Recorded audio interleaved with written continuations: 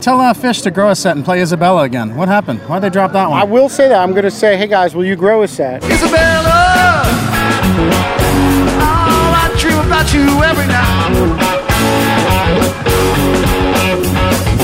Oh, we got a war, darling. Oh, we got this war to fight. I dream about you. I hope you're receiving me all right. Isabella, I'm fighting this war for the children in you. You're listening to Inside Out with Turner and Seth. And we are releasing 2 episodes this week. Well, this is a tweener. Some would say a tweezer, but no, we'll call it counting. a tweener. This counts. This is an episode? I thought it was a Absolutely. tweener. Dude, we're going over the full Baker's Dozen, the historic 13 nights of Phish at Madison Square Garden, the record-breaking, that's right, Billy Joel fans, the record is now owned by Phish, 13 nights. And Billy today made a comment about that. I don't know if you saw that. That's not real. You don't think that's real? No, the whole thing. Oh, gosh. Our guest will clear all those sorts of things up because we are very, very, very blessed. Because if we're going to review a run like this, You would need someone that's aficionado, if you will. want to have one of the best. Yeah. And we've got it. Well, let me introduce him. I want to do the. No, I want to. But it's a thing. Yeah, but I've seen more Phish shows than you. Recently you have, but come Yeah. on. I saw him in clubs, dude. Okay. The Paradise. All right, fine. Somerville Theater, You got Matthews me on Arena. the club. You got me on the club level. Hey, Scotty B. Hey guys, well, quite an introduction like that. We should just drop the mic and end the episode right there. How are you doing? This is Scott Bernstein. I'm doing excellent, all things considered. It was definitely an extremely eventful 3 weeks and a marathon. I felt like I went on Jam Cruise 3 times in a row. But you're feeling very blessed, feeling very happy. Took a day off to be with my family yesterday, and You still have a family. Slowly but surely getting back into the swing of things. My apologies to Phish fans. What I'm about to say is very obvious to some of you, but our audience does extend beyond that. Scott Bernstein is a brilliant writer for Jambase, the Yem blog, which is one of the premier, that and Phishnet are pretty much the main Phish websites. But he also has knowledge beyond. I've spoken before on the show. His Jam Cruise write-ups are just stunning because that thing is just a party. And amidst the chaos, Scott, culls these brilliant and exhaustive, wrap-ups of all the stuff that goes on. Which, I'm telling you, Scotty, are you cloned? Because I'm on Jam Cruise every year, and I don't know how you see. Like, you're at the right place at the right time all the time on Jam Cruise. I've just been very lucky with that and try to plan it all accordingly, but it's most of that is luck. But I talk to people who are in the places where I'm not and just try to have a handle of what all is going on. But let me tell you, that is very difficult on that boat. Now jumping into the Baker's Dozen, before we get into the Baker's Dozen, my question for you is, were you planning on going the whole time? Because I noticed a lot of posts of getting tickets and, did you plan to be there the whole time? I did not. I was expecting to go to 6 and was going to be content to watch the rest on webcast. Right. Fine. It sounds so ridiculous now. And, Scott Bernstein needs to be at any New York Phish show, I would think. And it's just it's crazy, but immediately it became clear that these were no ordinary Phish shows and that something special was happening. And before we jump in, I want to say thank you. Phish, the band, has been very good about letting us use their music. But when I'm doing research, I don't bother them for that. So I rely on the audiences like Phish Tracks and NYC Taper. Thank you so much for your great, great audience recordings. Also, as always, Josh Thane will be editing and mixing. He's our engineer from Wonder Dog Sound Studio. Please check his stuff on wonderdogsoundstudio.com and joshthaneproductions.com. And Thane is Thane. But listen, overall, before we get in, we're going to go show by show, folks. But Ben Ratliff of the New York Times wrote a brilliant, brilliant piece. And Trey also said something that dovetailed into this, and I wanted to get your response. Trey said... Are you talking about the interview that was released today? No, I'm talking about the Scotty B interview from, I think it was around mid-April. Okay, gotcha. Scotty interviewed Trey. And there are two things said in these. The Ben Ratliff New York Times article, which was written immediately after Baker's Dozen, and something Trey said to Scotty B in his interview. Ratliff said, you'd think this would have happened, this meaning the long run. They've only done 5-night runs, I think. You'd think this would have happened with Fish already. Longer residencies suit improvisers. And then Trey told Scotty, Scotty, you already heard this, I apologize, but a big part of the reason that I'm so excited to do something like a 13-night residency in one venue is that staying in one place contributes to a looseness in the atmosphere that we may not have felt since Nectar's. That's a legendary club from their early days, back in the mid-'80s, which was for all intents and purposes a big, giant residency. So, Scotty, why has this not happened sooner? Well, I think a big part of it was Fish's management up until the point where they broke up in 2004. In 2007, Relics did an interview with Paige. This was right in the middle of Fish breaking up, and they asked what were some of the reasons why it happened.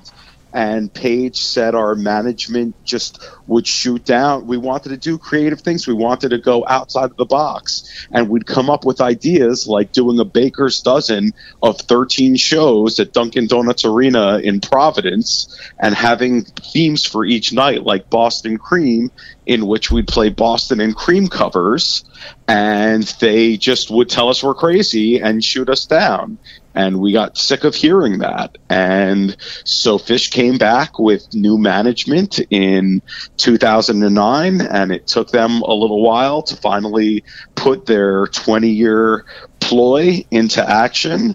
And I think they're really going to like that. But that's A of that answer. B is that the fan base is spread out just enough that I think there was still this feeling from them coming back in 2009 of wanting to give people in different parts of the country opportunities to see them. I think now we're at the point where a lot of people have had opportunities to see them, and now they're more comfortable playing these longer residencies, which hopefully become somewhat of the norm. I'd be surprised if we see something the likes of the Baker's Dozen again, but I would hope that. Well, I have a thought. I have a thought, yes. and it dovetails on what you said on Twitter today, because there's a thing about which the band has spoken for many years here and there, and that's the Missing States tour. And we're also and we're also due for their big festival. So I could see them doing due for a festival, doing the Missing States tour, and then having the big festival, somewhere on the East Coast at the end of it, and then maybe doing the big long runs every other year, so that they have the year where they get to get out to the people, and then they have the year where they get to get comfortable on one stage. I think that sounds great. And I was talking about the Missing States tour. I was thinking Missing States tour into festival, so that you get a chance for anyone who wants to see them can. They just have to travel there. Mm-hmm. Yeah. I'm ready for another festival. That on a work-related reason, of course. No, but I like it. When they announced the Baker's Dozen, my first instinct though was, really, like 13? Like that's a lot to ask of your fan base to go to New York City, which is not cheap. It's not San Francisco, but it's not cheap. It's you're going to go. Most people are going to go for one stretch, one weekend. But I found that there's actually a lot of people that commuted. They went for Friday, Saturday, Sunday, went home, came back the next weekend. People found a way to make it work. And then once we got to the middle, once we got past the Donut 6, it was like obvious that this is something not to miss. And those last shows just flared up. Yeah, it's unlike anything I've ever seen before, just how the demand changed. And it really started on Sunday night, the first Sunday night of the run, July 23rd, when they finished the Red Velvet night, which was very special and played into the theme perhaps more than any other night. And right after the show, Fish sends out a tweet saying the donut for Tuesday night is jam-filled. Oh, yeah. Tickets sold! Yeah. And that was the only time they did it that far in advance. You know who else? You know who else was excited about that? sellers of psychedelic drugs in New York City. If they can get past the nitrous team out front, jeez. It's like the Super Bowl for them. I mean, what did they? I heard someone collected all the balloons out front of Madison Square Garden and made a bounce house.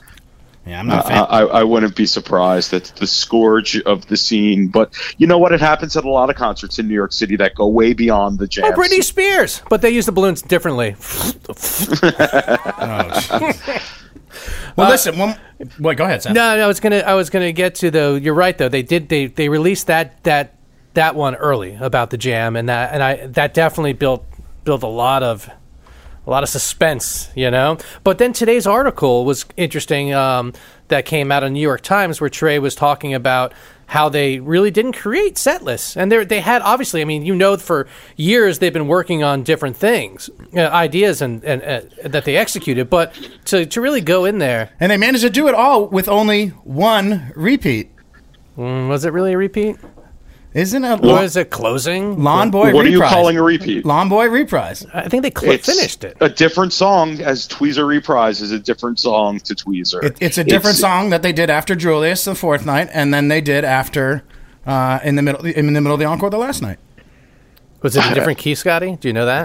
Because Tweezer's a different key. Tweezer Reprise is more completely finished. I think I think it's repeatless for all intents and purposes. I would fight over that point. No, I think you should all ask for your money back. That was a repeat. All right, so what we want, insideoutwtns@gmail.com. Was that a repeat? And what we want to know, though, is if not only if that was a repeat, but where you stand on festival sets. Do you count the festival as one show?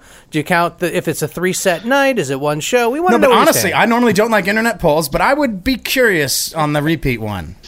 I'd be curious on that. Can you repeat the question then? But one last thing, and then we'll dive in, because I'm sure people are waiting to go show to show. But as we've said before, most of my Phish shows are back in the 80s and 90s. So while I do keep up with the band, the real scene is at the shows, right?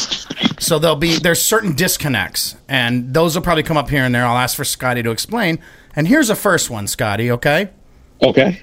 Why does it seem like a certain amount of Phish fans have an immediate reticence toward a song if it was sourced from the Trey Anastasio band, when there's so much great material in the band that came from Trey band? Why do I hear so many people complain when they start, even before they hear the version in some cases? I think it's because they associate that more with the dad rocky type originals of Trey. I don't feel that's correct. I think you have songs like Land of Nod and of recent years, and some other ones that just aren't of that milieu. But I also think it's because Trey shows in the last 5 or 6 years have become lighter on improv than they once were. And I think, again, that's kind of the general thought in the Phish scene. I saw 3 Trey Anastasio band shows this year, and I was extremely impressed at all of them, but more for the arrangements and for Trey soloing. There wasn't full band improvisation, and when Tab first started, there was a lot of full band improvisation. I know they played that show in Atlanta in, I believe, 2002, where they played a 45-minute Night Speaks the Woman or something like that. It was crazy. I think Trey lost track of time or something, and they ended up doing a longer lost track of something. Well, the government's working on that this week. But at any rate, all right. So I think that's the disconnect. Yes. Mm-hmm. Shall we go into night one? Did you have any sort of gathering before the first show? What was the feeling walking into the first night of something this historic? And were you going in early and getting the donuts at any of these? Everyone was nuts that night because it was coconut themed.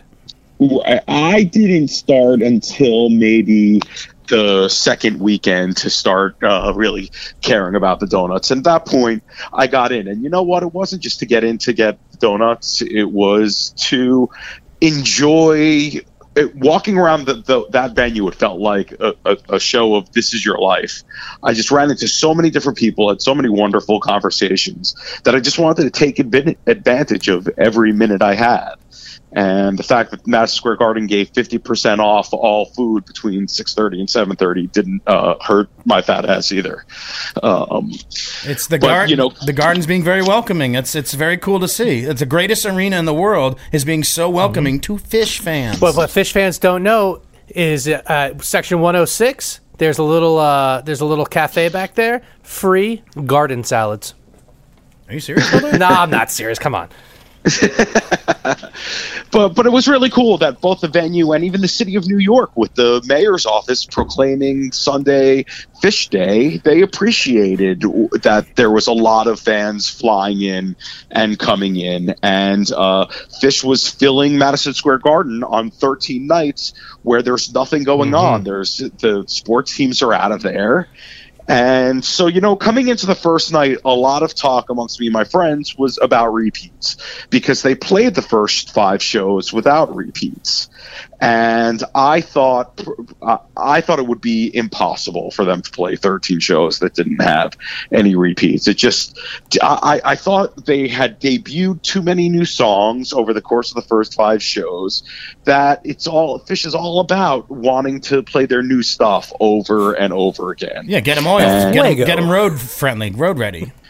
And I didn't see Chalk Dust Torture Trey playing it once in 13 shows. And I've Down never with Disease and what was the other one? Exactly. They knocked him out right away too. Yeah. And I've never been happier to be wrong. And then they opened with Shake Your Coconuts, and I'd be lying if I said I had heard that song before that night. Junior, Senior.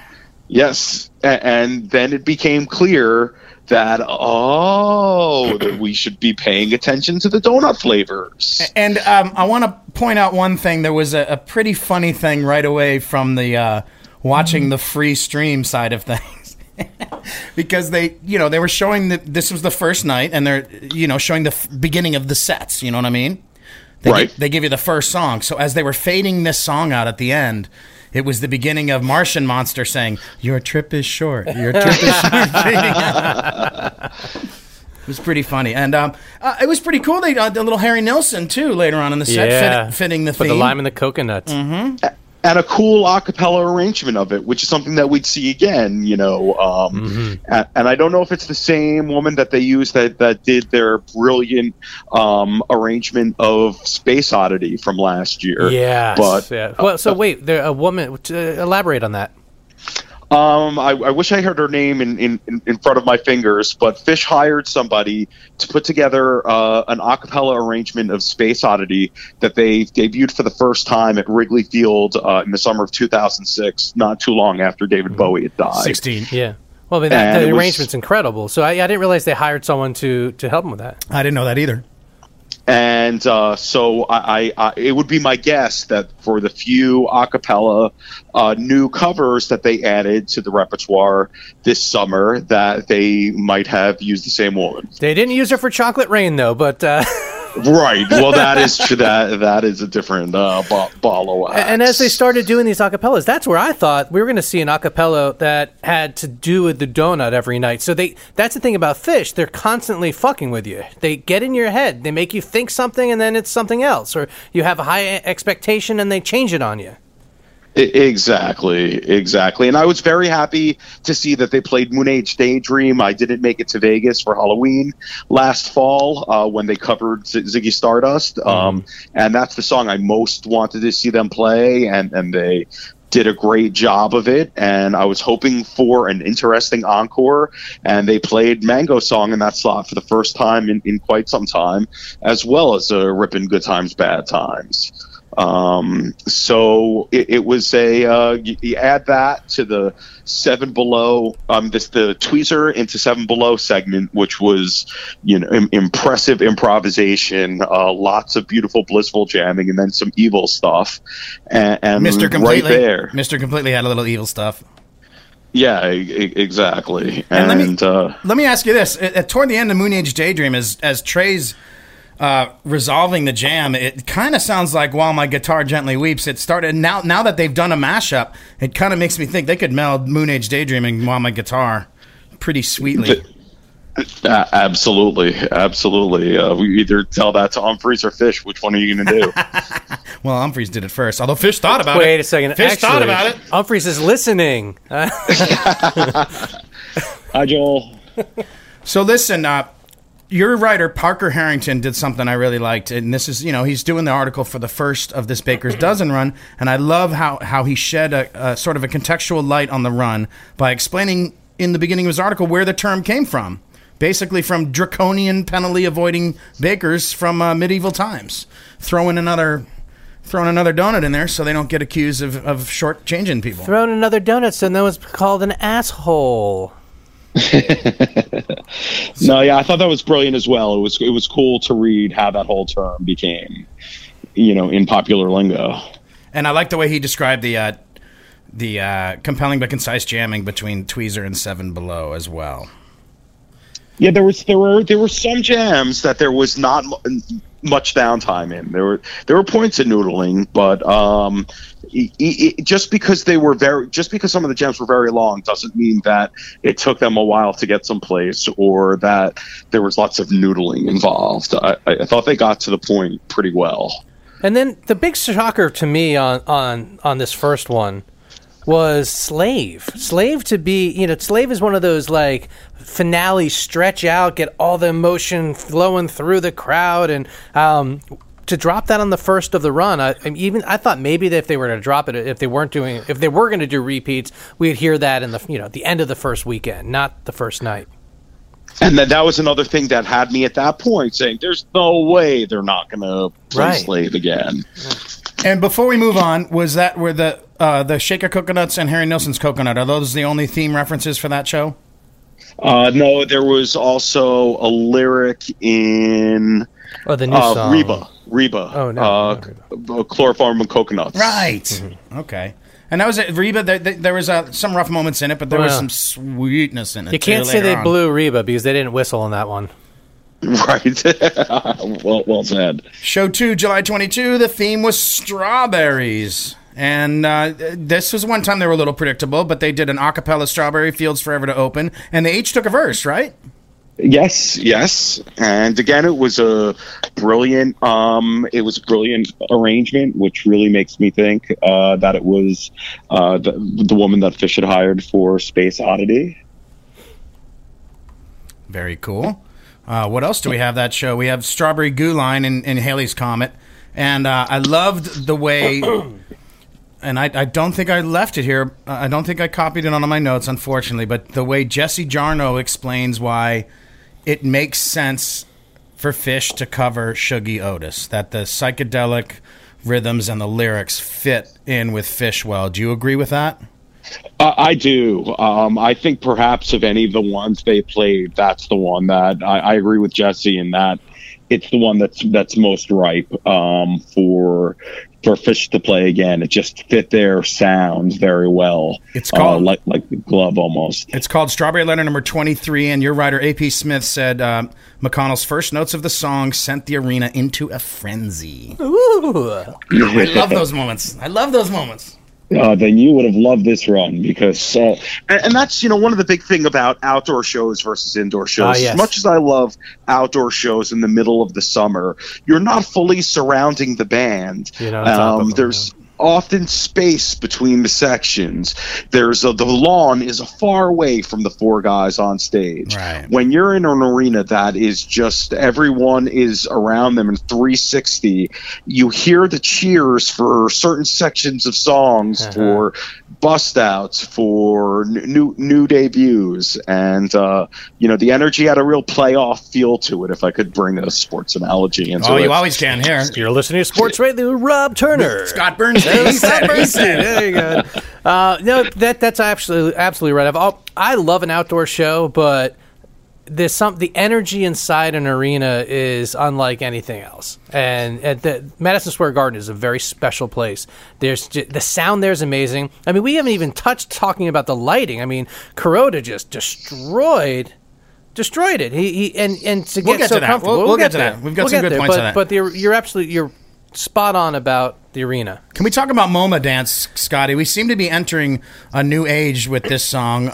It seems to be more and more They want to stretch on it. There was just a sick one a couple years ago in the Northwest somewhere. And then Berto Let Down, I don't know what that reference is, but on Fishnet, he wrote this about the MoMA in New York.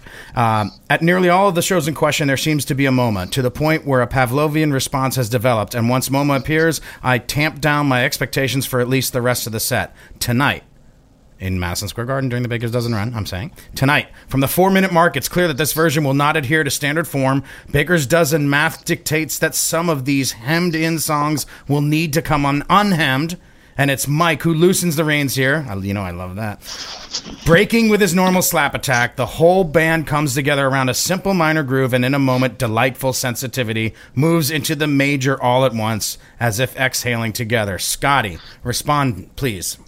I think that's an apt description. Now, this is twice in the past 4 years that MoMA has expanded beyond its boundaries, and that it happened in the normal slot that MoMA gets played in. 3 songs, 2 songs into the show. That's right. The other one was second set, right? Exactly.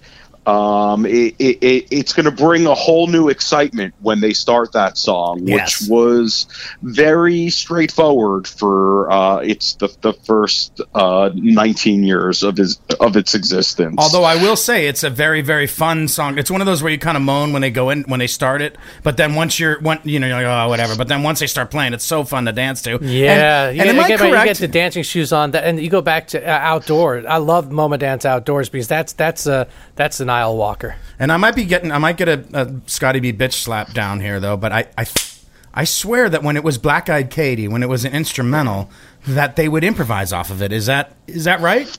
They did improvise more off of those than they did. There were more Trey. There was a extra section of a Trey solo that led into a bit more, and you also lost the verses part of it. So it seemed more, improv based because you had the improv section and you got rid of the song section. But that was and first set jams are just. Really, one of my biggest issues with Fish coming into this year was the lack of first set jams. It was one of your 10 things that they needed to do, right? Which they did exactly. do 9 of those 10. Yes, I wrote a wish list on Jambase that we published the day before the first Chicago show, which opened the tour, and they wound up coming through on 9 of them, and one of them was first set jams, and there was a nice handful, maybe 6 or 7 real tasty first set jams. It's ice, tube, it's ice, but we'll get to that. Why do you think they didn't do that one, which, if I'm correct, is the having people sit in? I think they were just doing so well on their own. They didn't want to. They obviously put in a lot of practice time every day, and didn't want to use any of that practice time to work with another musician. And I think it's a trend that we've seen a whole lot in this period of Fish. I mean, outside of really special shows like Halloween and New Year's, I believe perhaps Jen and Natalie sitting in on Susie Greenberg at Dick's in 2014, I believe that was, is one of the only guest spots. Well, the Chief in Nashville. Well, that's a great. Don't forget the Chief. I don't know. I spent the whole time looking at the top of the scoreboard in the center, waiting for Michael Ray to just float down and not get off the stage. I won't get off the stage. I am on the stage. I'm not getting off. Sorry. Oh, that's so cosmic of you. So let's see. Split Open and Melt. Again, like I said in last week's episode, when things get sloppy, it doesn't derail them. And then we still had a beautiful, beautiful jam at the end of Split Open and Melt. By the way, a song I always miss when I go. They just played it, or they just don't play it. And then they took another run at Down with Disease, which was just, there were a number of moments here where at the second night where it's like, okay, this is the Baker's Dozen. They're going to be covering these songs they've never played before. They're going to be extending MoMA into 17 minutes in the first set. They're going to be reprising Down with Disease 6 songs later in the second set and play a 3-song encore that includes Peaches. So, this was another one that really showed that where this was going to be historic and not your typical Fish shows. Yeah, go ahead. So now I agree. So now we've got strawberry all over. Oh no, our we're not lips, leaving that though? show yet. I have Oh, two no. last comments on that show, and then we'll move right on. I love the Shine a Light always. Congratulations to My Sweet One for being the last song on our show last week. A very big honor for that song. And I hear it listens, so hello. Hey, My Sweet One. I'm also, this is a big one. I'm not always a fan of the people singing along at the shows, you know? In particular, the one that turns around and only goes. But I'll tell you what. Remember, I'm listening to audience recordings, and the sing-along on Haley's and on Cities was really, really cool. In tune. It was. It sounded good, dude. It did. Well, you were there. Tell me, Scott. Was it the singing along unusually strong? There were moments, definitely, where the singing along was very strong, and there were also a couple moments that, like Seth had hinted at, were a little annoying, but the energy, as I said, was like playoff level. It was pretty through the roof, but, you know, there were moments like Fee in particular I'll never forget. We'll get to that, but just in terms of singing along, you know, everyone was on every word with that song, and you could barely hear the band. That sounded good on the honest recording. By the way, we got a mic trifecta. That's rare. That hasn't been talked about much. It was Funky Bitch, Meat. What is it? I don't have the set list right in front of me. Funky Bitch Mound. And Mound and Foam, yes. Foam, yeah. When was the last time they did three Mike, not written, but Mike sung songs right in a row like that? It's not that rare. Really? Isn't Foam Trey? With Mike singing that one verse? I guess it's mostly Trey. But I so associate it with Mike. Okay, on the mic note, what's the inside scoop on the lipstick? Is it because of the way the lights hit it? How it makes it kind of spooky on his face, the way the lights hit it? I'm guessing it has to do with his daughter and something his daughter said, hey, why don't you start wearing lipstick? It looks You look funny, Daddy. But I don't know the full answer to that. Well, Mike, if you're listening, InsideOutWTNS@gmail.com. Let us know. He's an artist. He can wear any lipstick or scarves he wants. He was my hero the whole run, though. He was just. I thought the Downward incredible. Disease on this night was the beginning of. There were three times on the run where they got into a space where Mike was doing stuff that sounded like Tool. Did you hear any of that? You mean with a Tool or the band? sounded like Come on, Tool? the band. Well, he has a power drill, Rob. You know, I'd be lying if I said I was familiar enough with Tool to really know that their bass sound. But if you're saying industrial, you know, a little industrial. Then I think that's fair. Yeah, but not like over the top, sort of industrial hinting. But okay, that's enough. We've beaten that show to death. Well, it ended with My Sweet One. Do you think that was too, Sweet Donut? Was anything there, or is it just My Sweet One? Well, at first we were thinking the encores had to do with sweetness in terms of Mango the first time and Peaches and My Sweet One in the second one and what we'll get to in the third night. But that quickly ended on night 4. So I don't think that there was anything specific. Or maybe there was going to be, and they just decided to change it up as they go. That could be true. That could be true, and I think that's kind of what Trey was hinting at in the interview with Jesse Jarnow that was published today with the New York Times. Yes. That he wanted to leave room for changes and for improvisation. So it's very possible they started some things that they didn't get to finish. I just want, while you mention that, it's a beautiful thing that Jesse Jarnow is getting published in Rolling Stone and New York Times. And Rolling Stone, why don't you hire him and make him a permanent member before you lose him? I mean, he is such a good writer. He should be a permanent writer, and he might be the best writer to come out of our scene ever. I don't disagree with that. You're not the first person who has said that today. Or to quote a friend of mine, he's the David Frick of the jam scene. But I'm being too nice. Getting back to being a bitch, might be time for the Fish to put Peaches away. But then July 23rd, show 3, Velvet was the theme, and they opened with what is this, Velvet? Immediately became maybe my favorite Fish song ever, plus another one with a Mike Gordon bass solo. And if the band or anybody who works for the band is listening in, I'm not suggesting you do anything. I'm just saying, every time, my clergyman told me this, Seth, every time Mike Gordon takes a bass solo, an angel gets his wings. Or her wings. Yeah. It's true. Or at least lipstick. Yeah, and some lipstick. So they opened this one Sunday Morning by Velvet Underground. On And a Sunday. I love it. I love it. Such a great cover. And Fishnet said he was wearing a stole and a meat tray, which I don't. I know he had that kind hat. of what like shawl. the Pope dresses in. Oh, yeah. Yeah. Oh, I saw it. I just didn't know what a stole and a meat. I'm not I educated didn't know enough. how to describe. I'm glad I didn't have to do the recap that night because I didn't know how to describe it other than what I just said. Well, here's a good time to talk about the lighting because Yes. Well, the lighting, so those who weren't there and that didn't watch any of the streams, it was moving. I mean, when I say it was moving, of course. It was touching, it was moving, it was like velvet. But it really was moving. It was... Plus, as totally Jeff different. Waffle pointed out Jefferson immediately... Waffle, lighting designer of Humphreys McGee. Pointed out immediately it's the first time Kuroda has worked with this much asymmetry. Absolutely. And, one other point that should be brought up is that last year, Fish did the biggest change in their history to their light rig. Right. They added a whole bunch of video panels. Which, by the way, I kind of like that stuff. Once again, I'm counter to the majority of the Fish base on a lot of things, and that's just another example. A lot of people didn't like it, but I loved it. What did you think?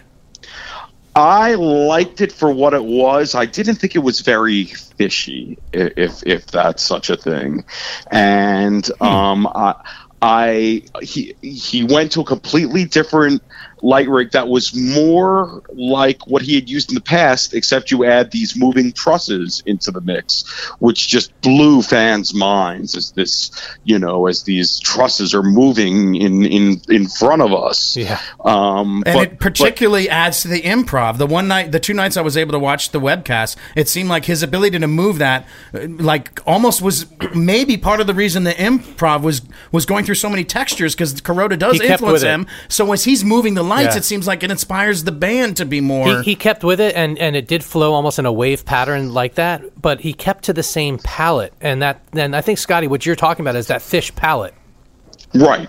Of those colors that are familiar with a lot of those songs that we've grown up with. And, it just, one thing to mention is just the amount of work that must have gone into going from this video-based design of 2016, where they programmed all these different looks to go through these video panels, and then totally scrapped it.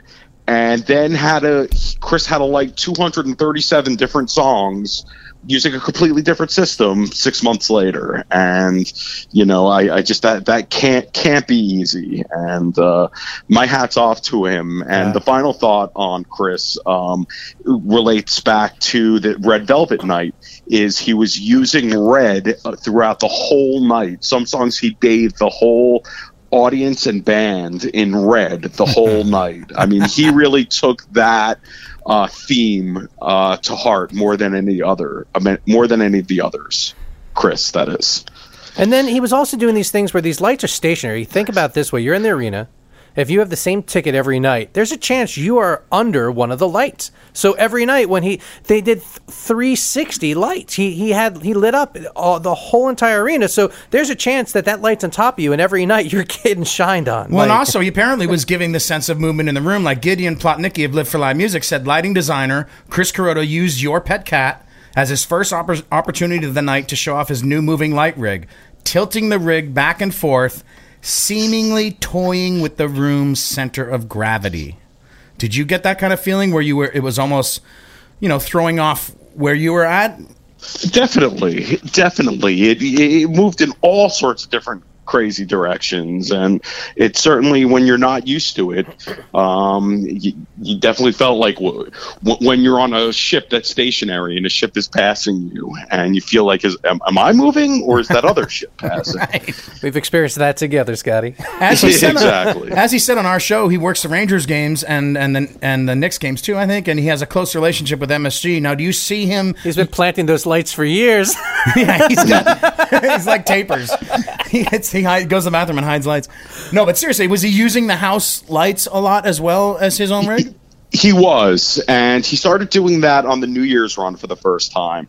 There is a line of lights that circles the arena on its roof that only gets used by the Knicks and Rangers lighting designers. It is my understanding, and I don't know this to be 100% true, but it's my understanding that because Chris helped program the lights for the Rangers and Knicks games, that they gave him the keys to use those lights as part of the Fish rig. And I would say he used them maybe once every 3 songs, so that there was really a strong effect when he did use them. And one other thing he brought back were strobe lights that had gone missing for a long time. But that was due to the lawsuit of the people that were having the seizures and all that. But now they have these. They found that you can get the Eclipse glasses and wear those to the shows, and you kind of look like someone from like the desert, Burning Man kind of deal with the Eclipse glasses. But they stopped the seizures. So first strobes of that. First strobes of 3.0, Scotty. I think they were. I think they were. I haven't seen them since like mid-90s mics. Wow. Let me also, how many people are you was just a throwdown? I hope nobody went to the bathroom during that. Paige was on fire, and then there was this like the mic went back to the vocals during the jam, and it got real crazy, and that one came plunging at us. Yeah, and it's interesting, that song, as it's constructed normally, is a jam vehicle, but because it modulates keys in the way that a lot of great Fish jams do. But they still haven't taken it beyond the 8 or 9 minutes that it normally is. It's so they could break that open so wide. But even when they don't, it kind of sounds like they are, because it has some of the same trademarks of classic Fish jams. It seemed like Trey added some little funky guitar flourishes to Glide that I hadn't heard before. I am not used to them nailing Glide, and there were plenty of things they did not nail this run. Yeah, but they nailed Glide. Some basic things. That was great. That was one of the odd things about the run, is that they certain things they didn't rehearse, but they would like they'd flub the of Julius, after they've just nailed something. Something like completely Yeah. Odd. Exactly. And it's like, It's Ice is the opposite of How Many People Are You, where It's Ice is the same way. It's got this little jam segment that is worked into the structure of the song that you always wished they would break open, because it's such a funky progression. And on this night, just like they did for the MoMA the previous night, they broke it wide open, and it is definitely the best It's Ice Fish has ever played. And that's why they released it again, first set. Now, in your opinion, Scotty, is this are they going into this, do you think, and saying, okay, you know what, tonight let's do that, or is it just like looking in natural and happening at that moment that they're going with what it? about that? Do they say we're going to take this ice out? I mean, I'm not talking about... We're going to melt this ice! Not talking about Jam-Filled Night. Talking about the other nights. We're talking about this night. It's ice. Yeah. Well, because on the Jam-Filled Night, I'm sure they did. Yeah. But yeah, like the ice. Do you think that happens impromptu and that another song gets crossed off because they did that?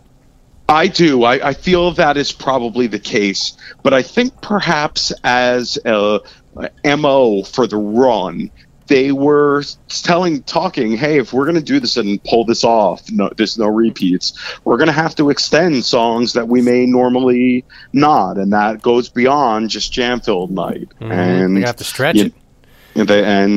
So when they caught on to this great groove in It's Ice, Trey wasn't looking to cut it off like he normally does. And some of them they didn't even extend, yet still took a new direction with. And I would think Wolfman's would be an example of that, because it's usually a 14, 16-minute song, but they really got unfinished. quiet and different with Wolfman's this time.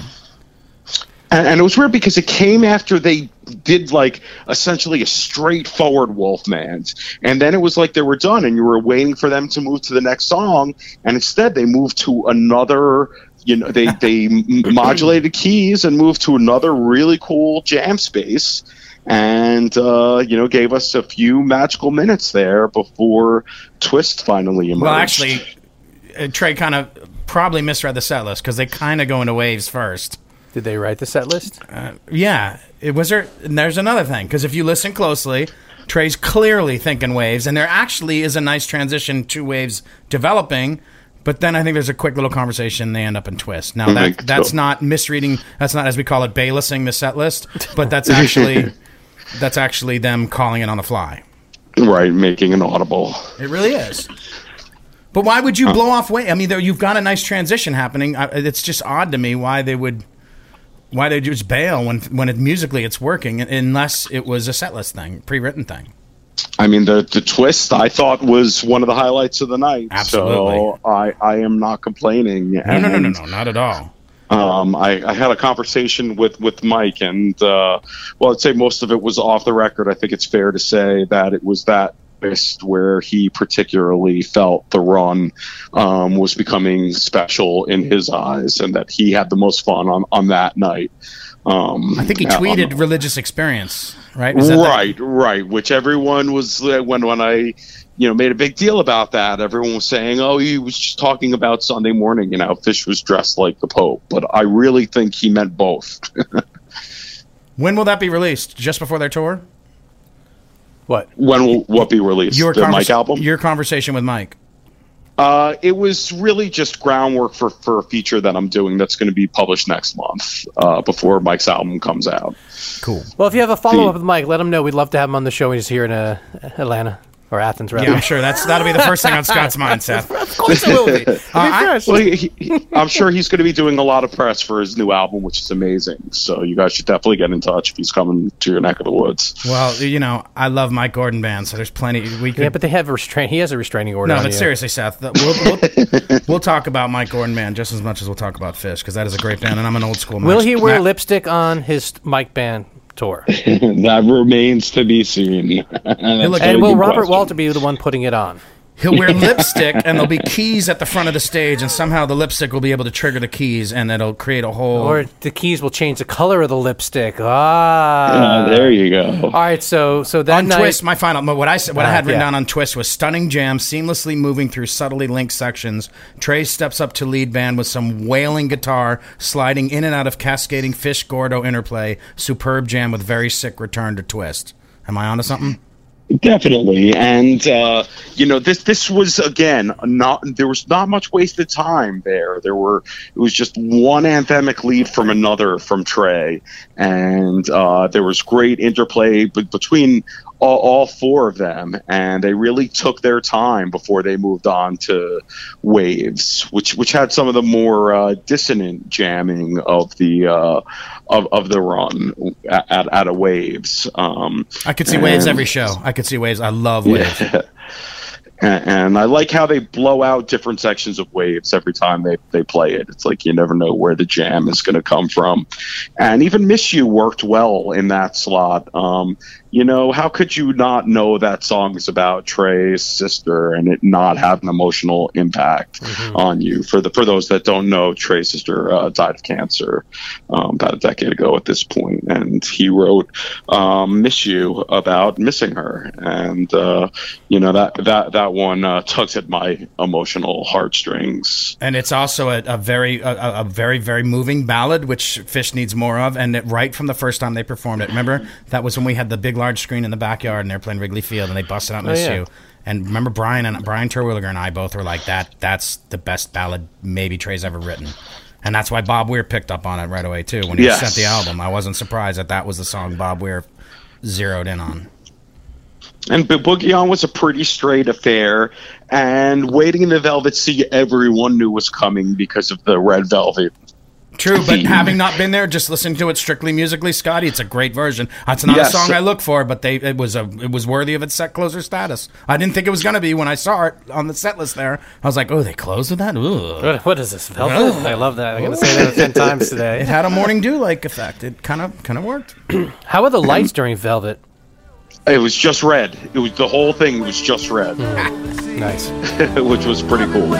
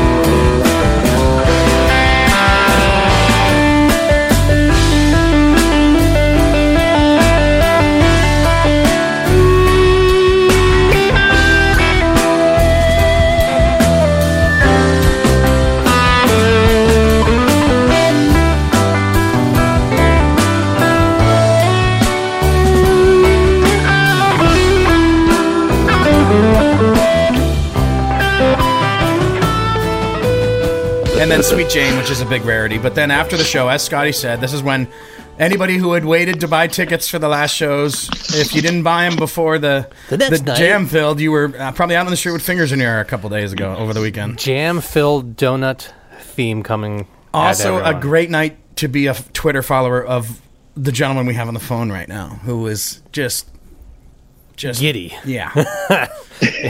He definitely. Also, that he had his best seats of the run that night, right, Scott? This was my experience. I was going with a friend that I grew up with. He told me he had tickets. We never discussed where they were. He handed me the ticket. We walked down to our seats.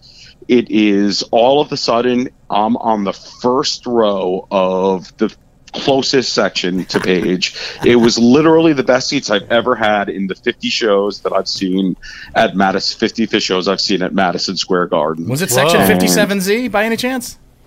It used to be. They're not. They go by 100s now. Because we used to have 57Z for the dead, like year after year after year. We had a friend who would get those for us. They got rid of the double-digit ones, but it's essential. I know what you're talking about. Suffice to say, it's just for people who've never been to the Garden. It's loge and it's on the side, but you feel like you're on the stage. You feel like they're in your living room, right? I mean, if I could pick any seat in Madison Square Garden to pick in, literally those would be the ones. So for it to be what turned out to be jam-filled night, and coming in, I just, knowing Fish's sense of humor, I just didn't buy into it that it was going to be really them jamming out songs that they normally didn't jam out. So when they started Sample in a Jar, I almost, right then I knew it. I said the only reason they're playing Sample is because they're going to want to jam it out. They're going to crack open their most throwaway song. Oop, did I say that out loud? No, I mean, it's fair. And, and it was... Did you wheel around? He actually did wheel around because after the 10-minute jam, they came back and concluded, and Trey did his normal solo to end the song. Yes, it was very well done. And then, yep. Some things that are celebrated in the Phish community are overhyped, but this Lawn Boy is not an example. Play it, Leo! This Lawn Boy is so. First of all, for you people who don't, it's kind of a loungy, psychedelic lounge music, normally 3-minute piece. If that. Go ahead, Scott. And for this version, Paige strapped on a keytar, which I believe was originally owned by James Brown. Did you know that before Jarno wrote that, or is that something Jesse Jarno found out? Herbie's. No, that's Brown. been known for a while. Okay, yeah. And Paige strapped it on, and they did Lawn Boy, and Phish took a solo, which it's usually only Mike who takes a solo. And while Phish was taking a solo, Paige put the keytar down and went to his synthesizer. And that's when I knew it was going down. It's on. It's on. And it was the Lawn Boy into Jimmy Stewart into Lawn Boy was just ridiculous. No, but careful, dude. Don't piss off your core audience. They took it to so many different places, and the joke of "is this still Lawn Boy" is so true, because nothing that they played sounds anything like the normal structure of Lawn Boy. And, besides just how incredible that jam was, just the thinking of, at that point, it was like, whatever they play, whatever normal song they play, they're going to jam in a way that they never have before. It was really an exciting feeling. As Jarno said, in an established and anything can happen mood. And I when they, about 10 minutes into it, I'm like, all right, so I get it, jam night. This is the whole set. Maybe they'll go the whole show and it will just be no set break and just fucking jam. And I was ready for it. But still, what they did was incredible. And here's a funny thing. Andrew O'Brien at Live for Live Music says that verbally describing a jam can become a fool's errand. Immediately after he wrote a really, really cool description of the jam, which is powered by an impeccably tight Fishman, quite possibly the evening's MVP. The Lawn Boy jam was patient, focused, enthralling, and clocked in at just under 30 minutes when all was said and done. And then my friend after, which they also opened up, but I didn't think the jamming was as successful in that. And then I feel like the Stash is underrated because it's not very long and because there was such other unusual stuff in the set. But I listened to that Stash twice yesterday, and I think it's fantastic. Yeah, it's just not got thrown under the lawn. breaking, Right, you right. know? Got thrown under the lawn. And it was the same thing could be said for Bathtub. Both are on a normal night standout versions. Yeah, Bathtub's but okay. you Bathtub's know, okay. With Bubbles, it's so good, though. yeah, when you had those first three songs be the way that they were, you know, it was just tough for anything to come after that. What was the vibe now? You guys go into set break, and again, it's a family reunion, like you said, Madison Square Garden, walking around those halls, seeing all your, you know, folks that we've been seeing these shows with for years, and their kids now seeing the shows. But what was going on through people's mind? What was the excitement? Yeah, because it seems like for a lot of these people who see the band a lot, that might have been sort of a pay dirt show. I mean, not just you. I'm talking about younger people who maybe went really, like, had to come all the way to New York. You know what I mean? For people that... There were... Go ahead. There were hugs, there was disbelief, there were predictions of what else could be fit into Jam-Filled Night. And on an interesting note, I also came across one of my friends who thought it would be a great idea to bring her parents to a Phish show. And she decided, well, Weekend Day would be the least crazy of any of the shows. So she brings her parents to the show with the 5-song first set with the 30-minute Lawn Boy. Are they jazz fans, by I chance? don't understand. You said this is a bit. Where's the words? I don't know. Don't they sing? What did you bring me to? Pretty much. So I kind of felt bad for her. But there's no line in the bathroom though. That's nice. The best time. And I will also say the jam-filled donut was the tastiest of all the donuts in terms of the actual donuts. Now, Fuego was a key point, too, because, and I was psyched to see that Andy Kahn, your writer who did the write-up on this one, kind of underscored something I had thought about the Fuego, and something I said last week on our episode, you know, how the band isn't derailed by stuff that's off. And in Fuego, it actually spawned a whole new, I thought, accent to the instrumental out of it. And Kahn says, Tuesday's performance of the title track of their 2014 studio album took on a mellow improvisation, meandering into ambience as each musician added to the amorphous audio landscape. So that's what it flowed out of what I was talking about. Is Fuego here to stay, man? I love Fuego. It's another one of those. Is it here to stay? It's still hot. Yeah, and it's just a matter of, is Fuego going to be jammed? I feel like more often than not, it's straight. But even when they play it straightforward, they add so many little accents to the nooks and crannies of the song. Right. I mean, I think they clearly love it. And on this I don't version, think it it's seemed like they going went with anywhere. the accents. They kinda, Right, exactly. That's a good point. Go ahead, Seth. No. I just wanted to hear what Scotty was saying. Sorry about that. I get excited about Fuego. Your thoughts on Thread? New song, Thread. I think it's the best of the new songs. It's the most interesting. It's the most proggy of them. I wonder how it's going to develop, if it's going to be like Mercury, where they're going to start extending some of those proggy sections. But that's the one that gives me most hope as a jam vehicle moving forward, which made it fitting for Jam Night. Mm-hmm. And then Andrew, go ahead. And then there's the big daddy of them all, the Cross-Eyed, which, while I love the Lawn Boy, I was just blown away by every twist and turn they made in that Cross-Eyed, and it just seemed like it would never end in a good way.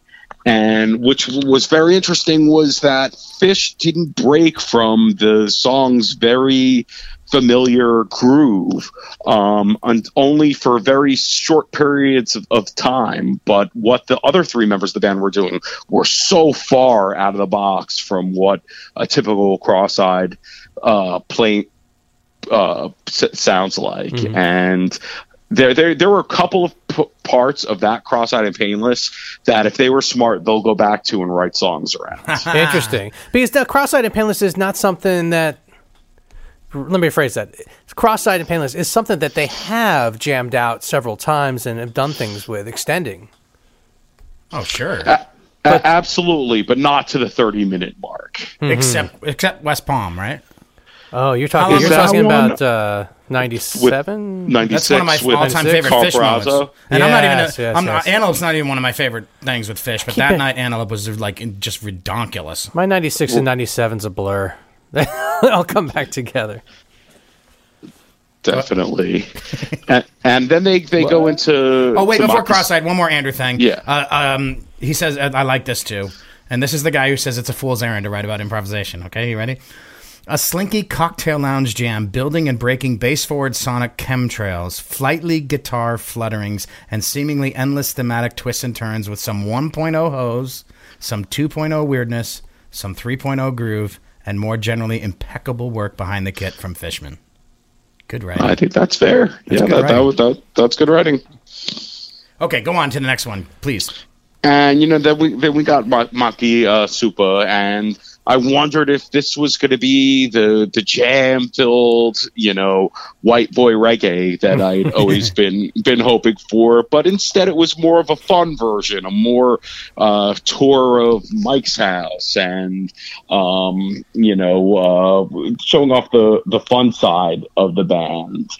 And landed in a place I don't think anyone in that venue besides maybe 10 to 20 people realized what was happening when they offered the live debut of End of Session, the final track from the story of the Ghost. And I'll admit, I knew the progression sounded somewhat familiar, but I definitely didn't realize what it was until I saw the tweet from Fish from the Road. But boy, talk about diving deep into your repertoire. I mean, to play a song that appeared on a 1998 album and then was never played live, one of only 4 or 5 Fish studio tracks that have never been played live.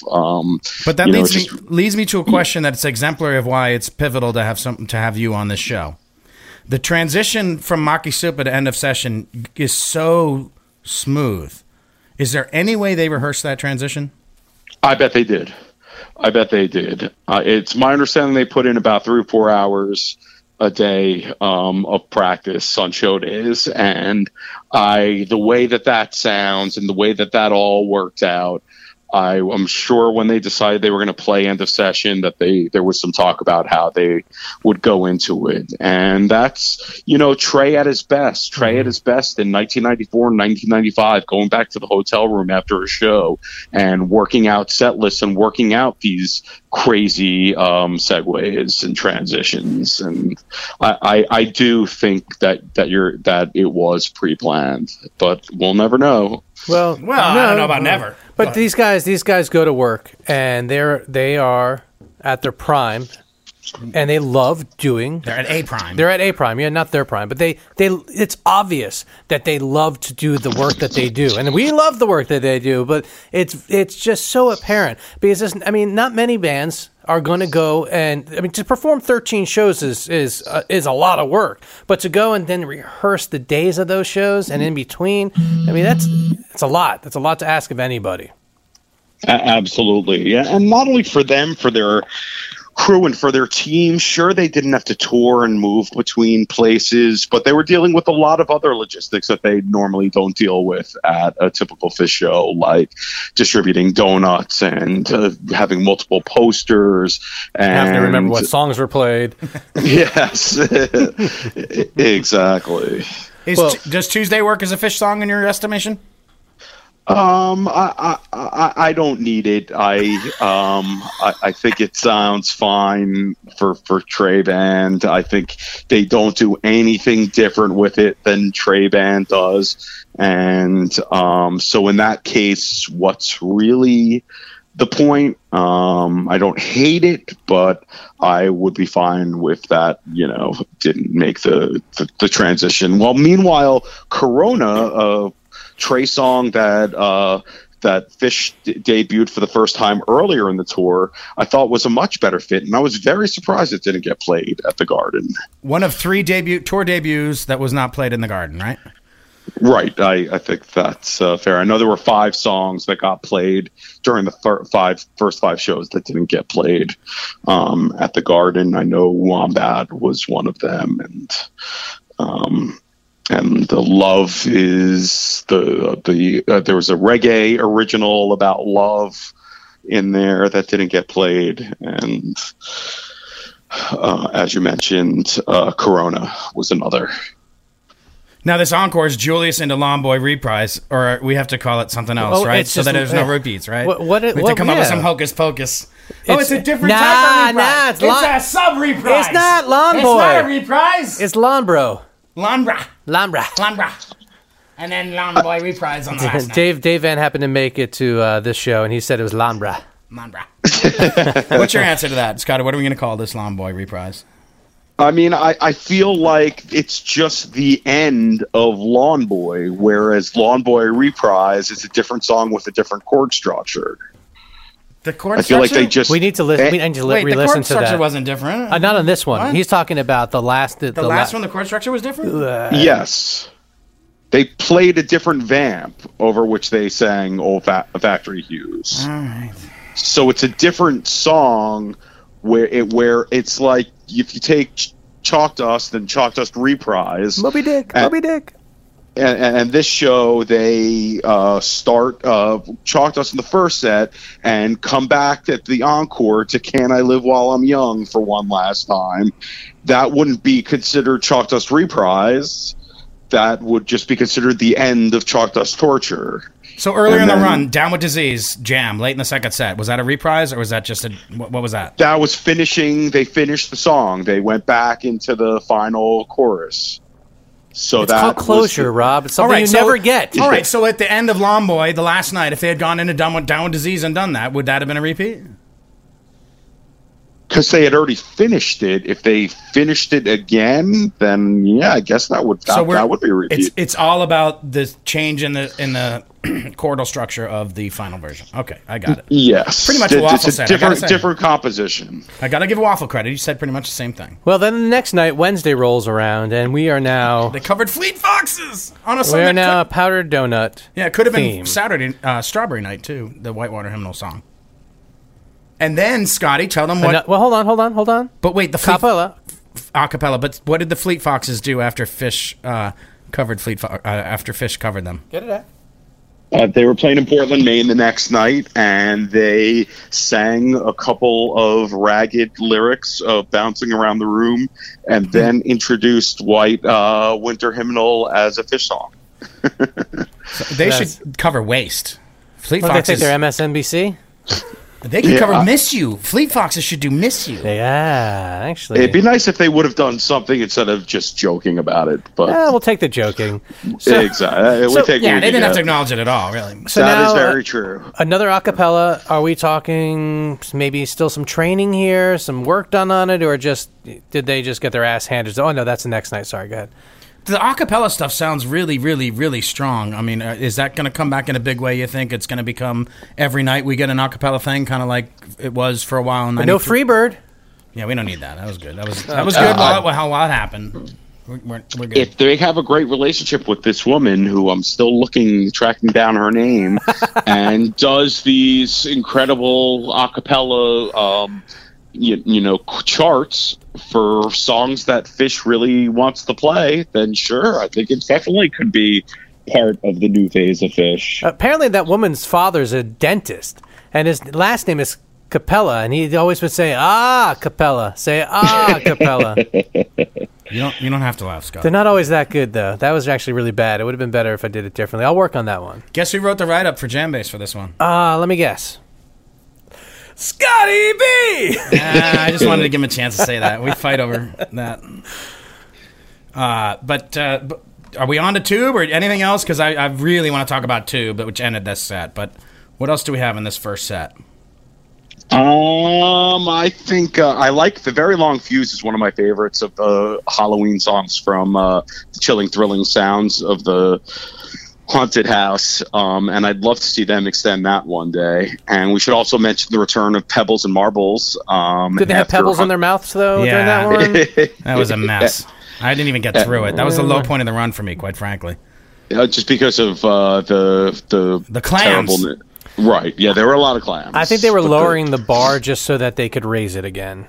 My opinion. Right. It's like, you know what, let's just fumble through this one. It's fine. Throw a little Farmhouse at the end. It'll be fine. Farmhouse had a nice little jam on it, but Tube, which had become... I've gone to the bathroom during Tube many times. It'd become a dismissible piece of crap where they don't... If they're not going to stretch on that one, I don't think it's worth playing. And then, oh my God, Scotty, take over. The Tube. Oh my goodness. They extended it in a way that they never really have. And it was kind of like It's Ice in that they found this... funk groove that they just worked over and over, and now hang on, they never have. What about that Dayton show with Tube and Theme? It was a very different. I'm not saying they've never jammed Tube before. I'm just saying just not in this quite, way. Not in this way. Gotcha. Okay. And I still think that Dayton one reigns supreme. Such an amazing show. A couple of other ones, Hershey.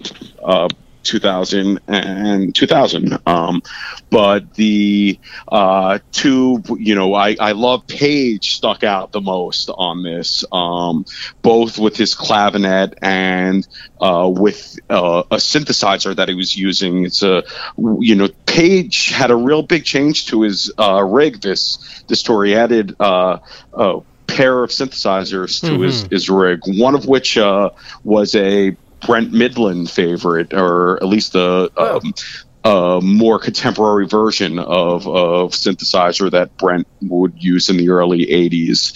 And, it almost, I hate to say this, but brought a Disco Biscuits feel to some of what Page was laying down, because I think it's... I think it's one of Magner's standby tones. Come on. I was sitting there. Come on. You're crazy. But I like that they finished with it. Welcome to the show, Scott. Let's move on to the second set. So then we get to the second set. Can I make a general statement? 6? No, you can't. 6 songs. So now we're going back into something where. But I do want to say one thing. It is kind of this set. The rest of the show is kind of like Humphreys McGee to me. Not all the time. Where I love the originals. More like the old days, where Humphreys has gotten much better with the covers. But in the early days of Humphreys, Humphreys, talking about Fish, not Humphreys. I know, but the rest of the show, the originals crush.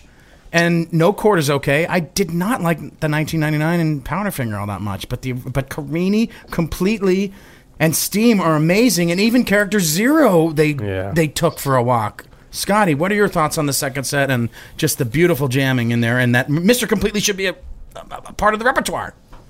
Oh, I definitely hope so.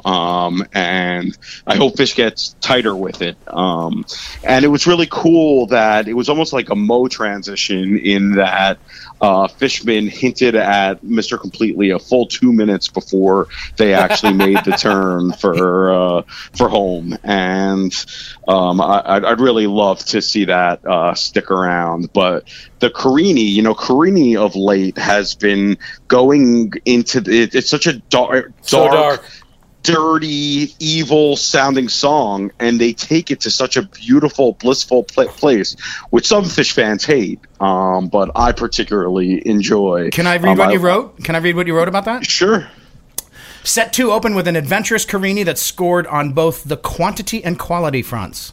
Fish continued a trend of swiftly moving the Carini jam into blissful territory. Both Trey and Page fit beautiful melodies into the mix, and the band eventually settled in on an anthemic riff while drummer John Fishman hinted at Mr. Completely underneath the music his mates were playing. Fish got his way, and off Fish, the band, went on just the third Mr. Completely in Fish history. The patience shown in Carini continued, as did the copious amount of bliss jamming. Anastasio worked the euphoric leads into the meat of Mr. Completely as the band built the improvisation to a twisted and glorious peak. I love the way you write. Sounds man. like they completed you that night. Pretty much.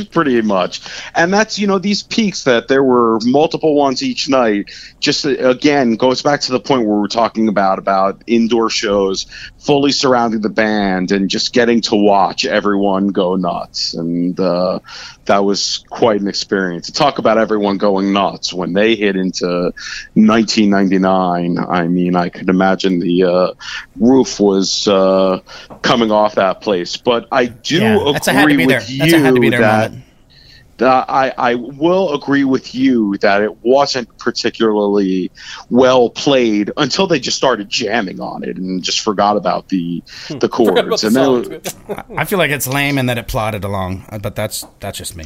The jam too, not just the structured part of the song. I didn't like it, but that's just me. But here's the thing: well, I'll tell younger Phish fans, always don't turn away from the new material. Don't have such a knee-jerk reaction, because 3 of the best parts of this run were the Ocean, we'll get to, the Steam they played on this night, and the Blaze On. And those are 3 recent songs that have been slagged by Phish fans. Steam this night, Scotty, and you mentioned in your article how it gets into a Pink Floyd space. I think they referenced Set the Controls for the Heart of the Sun specifically.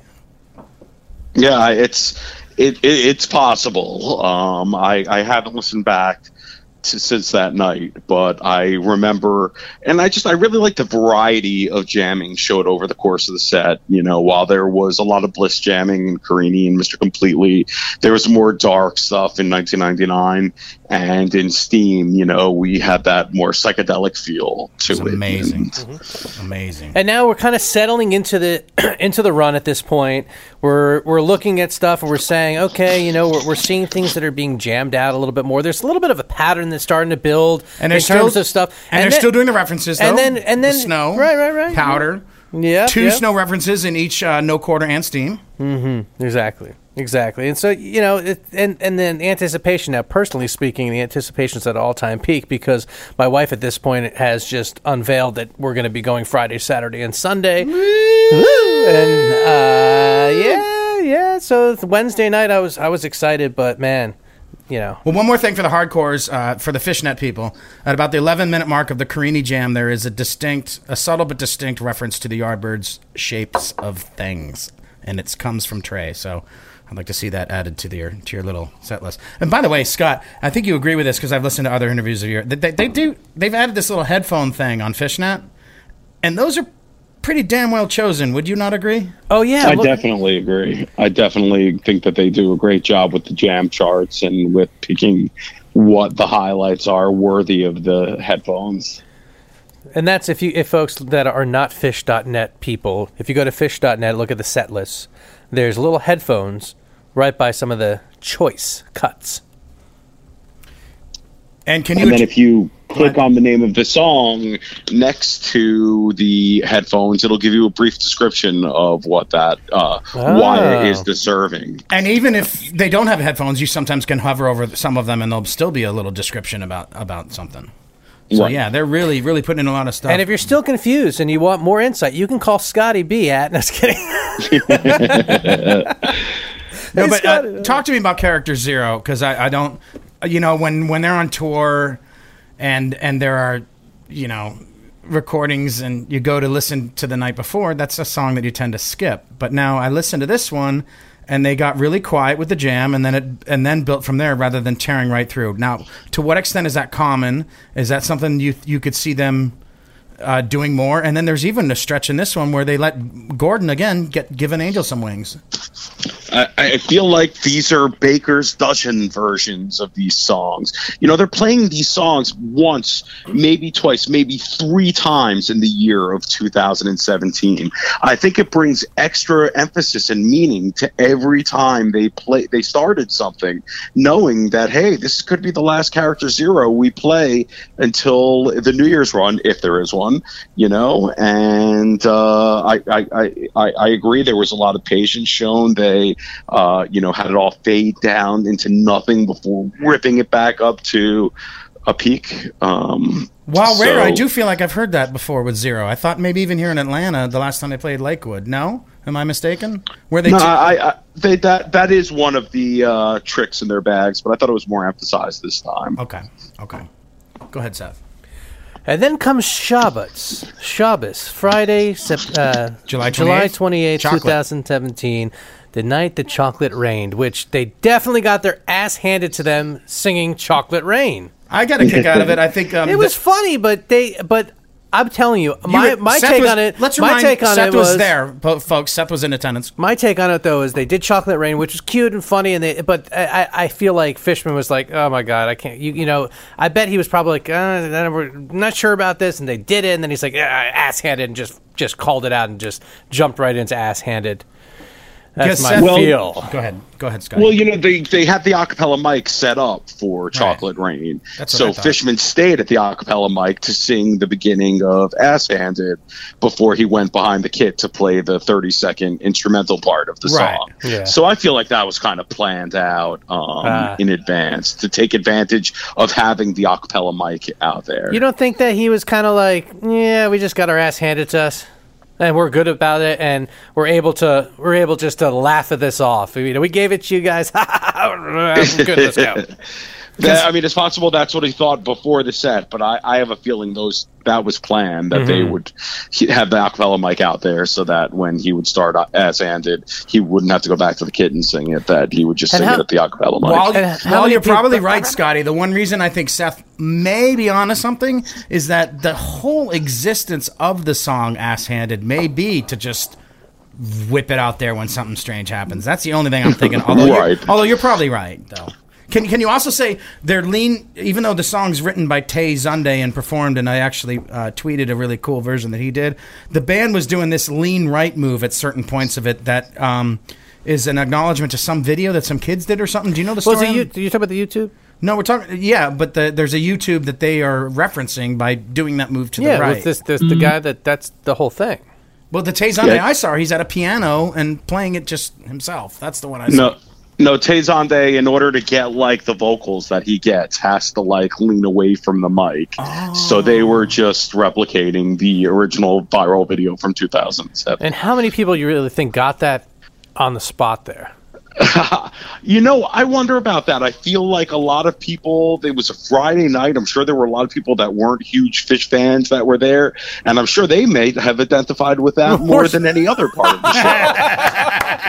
And the night before they had done the show before they had done a Fleet Foxes cover, which got them all sorts of coverage on Pitchfork and Stereo Gum, and this got them coverage on like viral video sites. So at that point, I was thinking, like, how much coverage of crazy, outside of our normal range can we get? And the first set, pretty standard until Sand, and there's so much in the second set. Let's go to Sand, unless Seth, go ahead. Way, I always love Way. I'm not dogging Way. Yeah, there's lots of rare stuff there. But hold on a second. Let's. You want to call it elephant in the room, whatever you want to call it, Rob. We've gone from these like short, sets to not short. He means small set, songs. Yeah, small amount of songs. To we're kind of dropping them here. Boom, boom, boom, boom. Yeah, it's like they're representing the whole fan base. Tonight, the people who are more song oriented side of us get service. So the first set was kind of like, I mean, the night was great, but the first set definitely had that kind of, we're giving you guys, here you go, take it. We're going to give you guys some stuff, and then we get into the second set, and. Let Scotty talk about Sand first. Oh, yeah. Isn't that a pretty good Sand, Scotty? Yeah. It definitely, and was the highlight of the set. Certainly on the improvisational level, and definitely went a few interesting places. And, I'd been getting used to more straightforward Sands of late, and I was glad to see them blow that one out in particular. The reason Seth's excited is because the second set has the highlight of his little trip, a musical highlight, anyways. Well, to me, Have Mercy was fun, but Chalk Dust, I found myself similar to what we were hearing about Lawn Boy, asking the folks around me, "Are we still in Chalk Dust?" And I experienced the Chalk Dust, at Deer Creek several years ago. Was that 2000? And this to me was up there with that. It was just an incredible chalk dust that they extended out, and it was just. They were listening to each other so well. They didn't step on each other at all during the song, and it just was moving. I thought it was the best, top three, if not the best jam of the run. I just thought what was interesting is they didn't go out of the jam where they normally do. Instead, they almost finished the song completely, and then Trey was like, I'm not done yet, and took it in a completely different direction. Whereas past Jammed Out, Chalk Dust have come out instead of the final riff, and so they were really excited to dive in, and it's a masterpiece. It's a masterclass in tones and in patience, and these hallmark one of the signature jams styles of the run were these blissful changing from minor key to major key, and this time they did it multiple times. They would be dark and evil 1 minute, and then blissful the 1 minute, and dark and evil the next minute. Emphasis on them listening to each other. And then I feel that this is also where for me being there, I can say that I felt Kuroda as such a part of the band. He was dialed into the jam, I felt. I fully agree.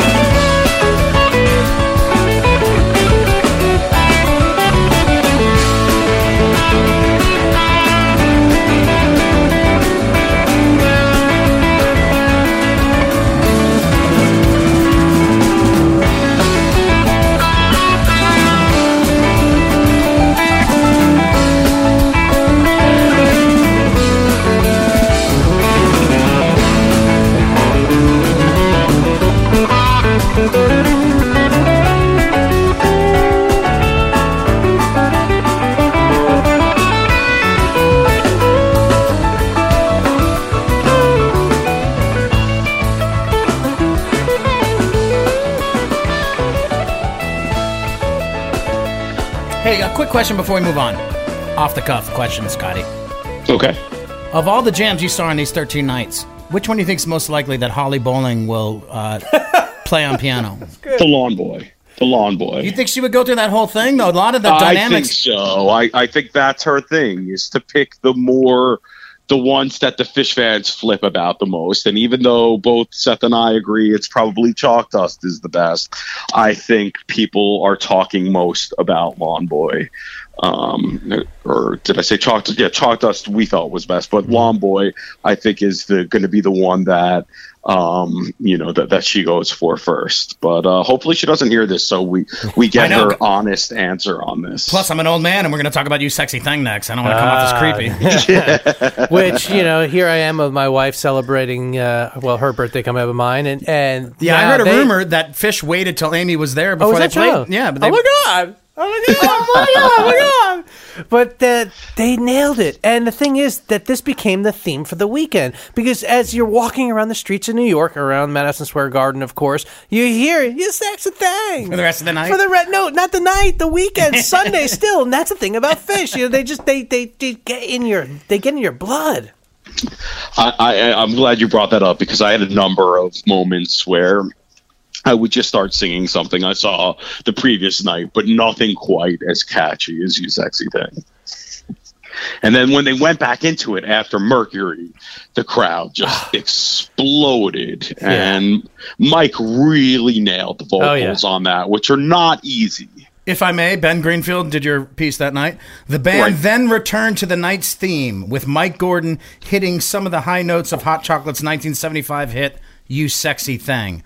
Mike's vocals weren't the only things that stretched in the song, which enjoyed an extended space funk jam led by some exquisite effects-laden bass over guitarist Trey Anastasio's ethereal loops. Way to go, Ben. Yes. And all our friends were happy to hear Backwards Down the Number Line. No, you see, and we're going to talk, and I love Trey to death. You do? And I love that. I love that they try to mix things up and do different things. Yeah. But there are just the Backwards Down the Number Line should be a first set song. I don't think it was. It wasn't. It wasn't a bad placement. Has there ever been a time, and there have been nice jams out of it, but has there ever been a time where they started that and it lifted the energy in a room? Yes, I'll tell you when. When you're at your bachelor party and you're around your bunch of guy friends that you've known for your life, and you're singing "All My Friends." No, that's your first set song. No, it doesn't matter. First set song. I agree in as much as. You never get a reaction from the crowd from that song, but you always do when it ends. And it's kind of the same thing as Character Zero. It's like when you get to the end of it and you look around and everyone is rocking out as Trey hits the peak. How could you deny that? Well, but yes, if you're Rob, you're in the bathroom line, apparently. Yeah, I'm going frontwards down the bathroom line. Yeah. But they did the same kind of thing with rock and roll. Was the same. They went real quick through rock and roll and got back to the same Trey shredding moments that we had just seen a few minutes earlier with the end of Backwards Down the Number Line. But can I tell you something, Scott? No, you can't. We're moving on, Rob. Have you ever heard of the expression "chasing the dragon"? Yes, in regards to heroin. Sure, and heroin also a Velvet Underground song. But I feel that way with rock and roll because the first time Fish played that song, it was sick. And I feel like every time I've seen them play that since, it just hasn't paled to it. It's like the Dead with Mighty Quinn. Always chasing the dragon because the first version was so sick. Yeah, there have been 2 or 3 great ones in the past 20 years, but that's about it. And Feed, another chocolate reference, lyric twist. And I hate Feed too. Oh, come on. He uses a microphone. Oh my God. I hadn't seen Fee in 6 years. One of my first favorite Fish songs. I was incredibly thrilled to see that. And I was also thrilled for Space Oddity because I had seen it 2 times the previous year. And it meant that I can beat the crowd out of the venue and let them all enjoy the beautiful version of Space Oddity. But they did it so well. Again, Kuroda crushed it on that. Yes, absolutely. But after the Chocolate Rain, to come back, and it was, to me, what they were doing with Space Oddity that night was, Chocolate Rain, that was just a parody. That was just a joke, guys. Well, this is what we do. And they nailed it, and they did it so eloquently. Elegant or eloquent? It seems like you mashed them up. What do you want, Humphreys McGee? No, the mashups. I'm drinking some vino, and I think I slurred a little bit. Rob, is that a problem? It's degenerating. I'm sorry. I'm a whiner. My name is Seth Weiner. The ladies call me Wiener. I know, but short. Oh. So the next one was a theme that Amy called when she gave Seth the cupcakes to alert him that he was getting to go on this trip. Cinnamon was one of the cupcakes Amy gave them. Peter Parker Harrington was the jam bass writer who covered this. I want you to talk about I Am the Walrus because, quite frankly, the first time they played it was terrible, but this version is really, really good. Maybe also another you had to be there to really get it because I think Kuroda was such a part of this one. The end of it with the... Oh go ahead. my God. Talk, But yeah, talk Scotty, about how Scotty, Walrus, go. You go the on lyric this. reference, how it built to the end, and how they started throwing the other song stuff in. Go ahead, Dan. Right, yeah, was Page was his superstar moment, throwing in samples of other songs. Like they're still finding stuff that Page was playing that they're adding to the Fishnet set list. Like today, they added the Very Long Fuse to the set list for I Am the Walrus. Page was just going through all the different samples from the chilling, thrilling Sounds of the Haunted House, and it sounded amazing. And I had not seen any of the previous Fish I Am a Walruses, and I was not impressed by them, and I thought this one was really good, and was psyched I was there. When the first set ends and they haven't done anything to do with the theme, was there talk at all among the fans that the band itself was maybe tiring of the theme concept? Definitely a little bit. It was weird. It just seemed there had been so many references the previous nights. It was just odd that there was nothing that was worked in to the first set. Or like some of us kept looking at the set list and trying to figure out what's it spelled. Maybe it spelled something. Like we're going through it. And again, this is where Fish gets in your fucking head and fucks with you. They're amazing like this. And to the point that when we got to the encore, I gave up. I was like, they're not going to do Cinnamon Girl. They're not going to do anything Cinnamon. It's done. They're just this. They're going to actually not do it. You're going to change on us. And they're masters of that. They take you in one direction, and then all of a sudden you're looking, and they're all the way over on the other side of the room laughing. It's true. I'm going to ask you to talk about Blaze On, but we're going to have Harrington's words on it first. And again, I want to point out, this is probably my favorite recent kind of good time upbeat Fish song that's come out in the last decade or so, as far as that, not all the new ones, but of the kind of like fun upbeat, you know what I mean? This is all about Glaze. I was surprised they played Blaze on a night that wasn't Glaze. Quite frankly, if he's going to throw one of his recent upbeat songs in late in the second set, this one would much more serve that position than backwards. But anyways, here's what Harrington says. In its short history since debuting 2 years ago in the summer of 2015, Blaze On has had exemplary performances at a pair of occasions at Dick's, Magna Ball, and its second performance at Shoreline. Tonight's Madison Square Garden version instantly made the conversation of best ever moot. Crushing the fabled 20-minute mark that many use to signify a long jam, this Blaze On had it all: fire, butter, modulating jams, darkness, and light. I have two questions for you on this, Scotty. First question, do you find recent fans too dismissive of recent material so that they don't miss this, or am I out of line there? And secondly, is there sometimes too much of an emphasis on the length of the improv as opposed to just the quality of it? Definitely there is on the length. I would definitely agree that the 20-minute mark has become this, oh my God, it's 20 minutes, when a lot of times the quality isn't there. And that's why, we discussed some jam that I was talking about previously that scored high on both the quality and quantity parts, because it isn't just that it's long, it's how well they use that time. And the first part of it, I find fans are dismissive of songs that don't have much improv, A, or ballads, B. I mean, no one is giving Leaves any kind of shot. And I wonder if it was like that for Fast Enough for You in 1992 or Life Boy in 1994. No, it was. People did. Well, no, Life Boy never really got shot on. But Fast Enough for You did take a beating, definitely. Even though people would have flipped if they would have played it this wrong. Right. What was the most frequently played song that they didn't play? Was it Light? No, they did play Light. What's the most frequently played Fish song that was not performed at this run? I don't know the answer to that off the top of my head. I was just looking at the other day. We I have should have to written it down. How about ambient jam coming out of Meat Stick? How rare is that? Is that another Baker's Whoa, Dozen? whoa, slow down. Go, sure. Alumni Blues. Oh, right. Alumni Blues. Letter to Jimmy Page, Alumni Blues. Not only was it well done, here's my question. They went to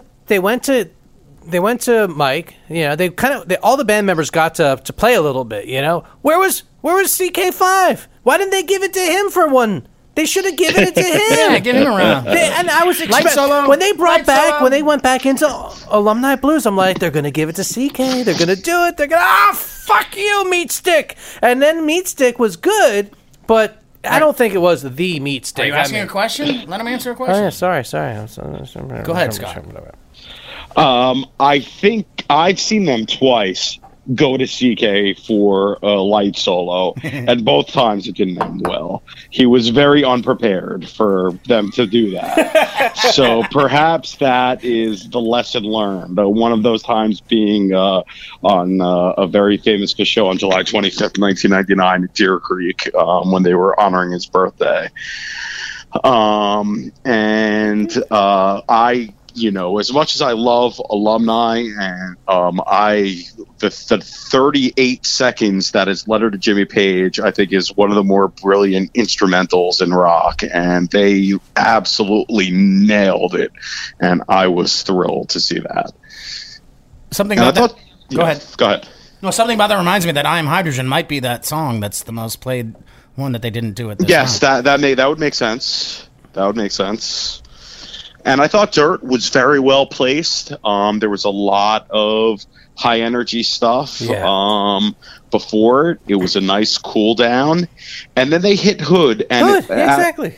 As we've said, like, this was the Baker's Dozen. Nothing was normal, and this is one of perhaps 3 Hoods they're going to play this whole year, and it just you felt that urgency in there. And another thing that I've been talking about throughout this conversation is these bliss jams that come out of dark major key songs like Carini. Well, this was the opposite. Right. This was Hood with the beautiful major key that they went dark on. Especially Page with that sci-fi weirdness, right? Yeah. Didn't he kind of lead him down that road? And again, that's his new synthesizers, which is the biggest change to his sound since Fall '94, when he added a clavinet and Rhodes piano to his rig. You just said a mouthful. That's the biggest change to Page McConnell's sound in 23 years. I think so. I mean, I think other changes have been one synthesizer at a time. This were 2 very different synthesizers that were added to the rig. You know, I feel like he's been changing his sound in very small increments over the past 23 years. Yeah, he went from Kermit to Kermit the Frog. This was a huge one. Yeah. And then Cinnamon Girl Encore. Nice. Well, but novelty. When they came out with the Cinnamon Girl, though, I mean, I don't know about you. Scotty, were you surprised at all at that moment, or were you like, of course? I mean, a little bit of A and a little bit of B. Fish is known for joking and for not playing the obvious. But then when they played Powderfinger a few nights earlier, I was like, they're going to do it. They're going to play Cinnamon Girl. So I was like, of course. But I had never seen the first 2, so I was extremely psyched to see it, even though it wasn't the best version anyone's ever played. As much as I love Fish, outside of Albuquerque, the only time I've really liked a Neil Young cover that they've done... We didn't have an Albuquerque. Neil Young, I'm saying. I know, I'm just saying. The only time I've liked a cover of Fish, other than Albuquerque, which they do wonderfully, is when Neil Young was literally on stage with them.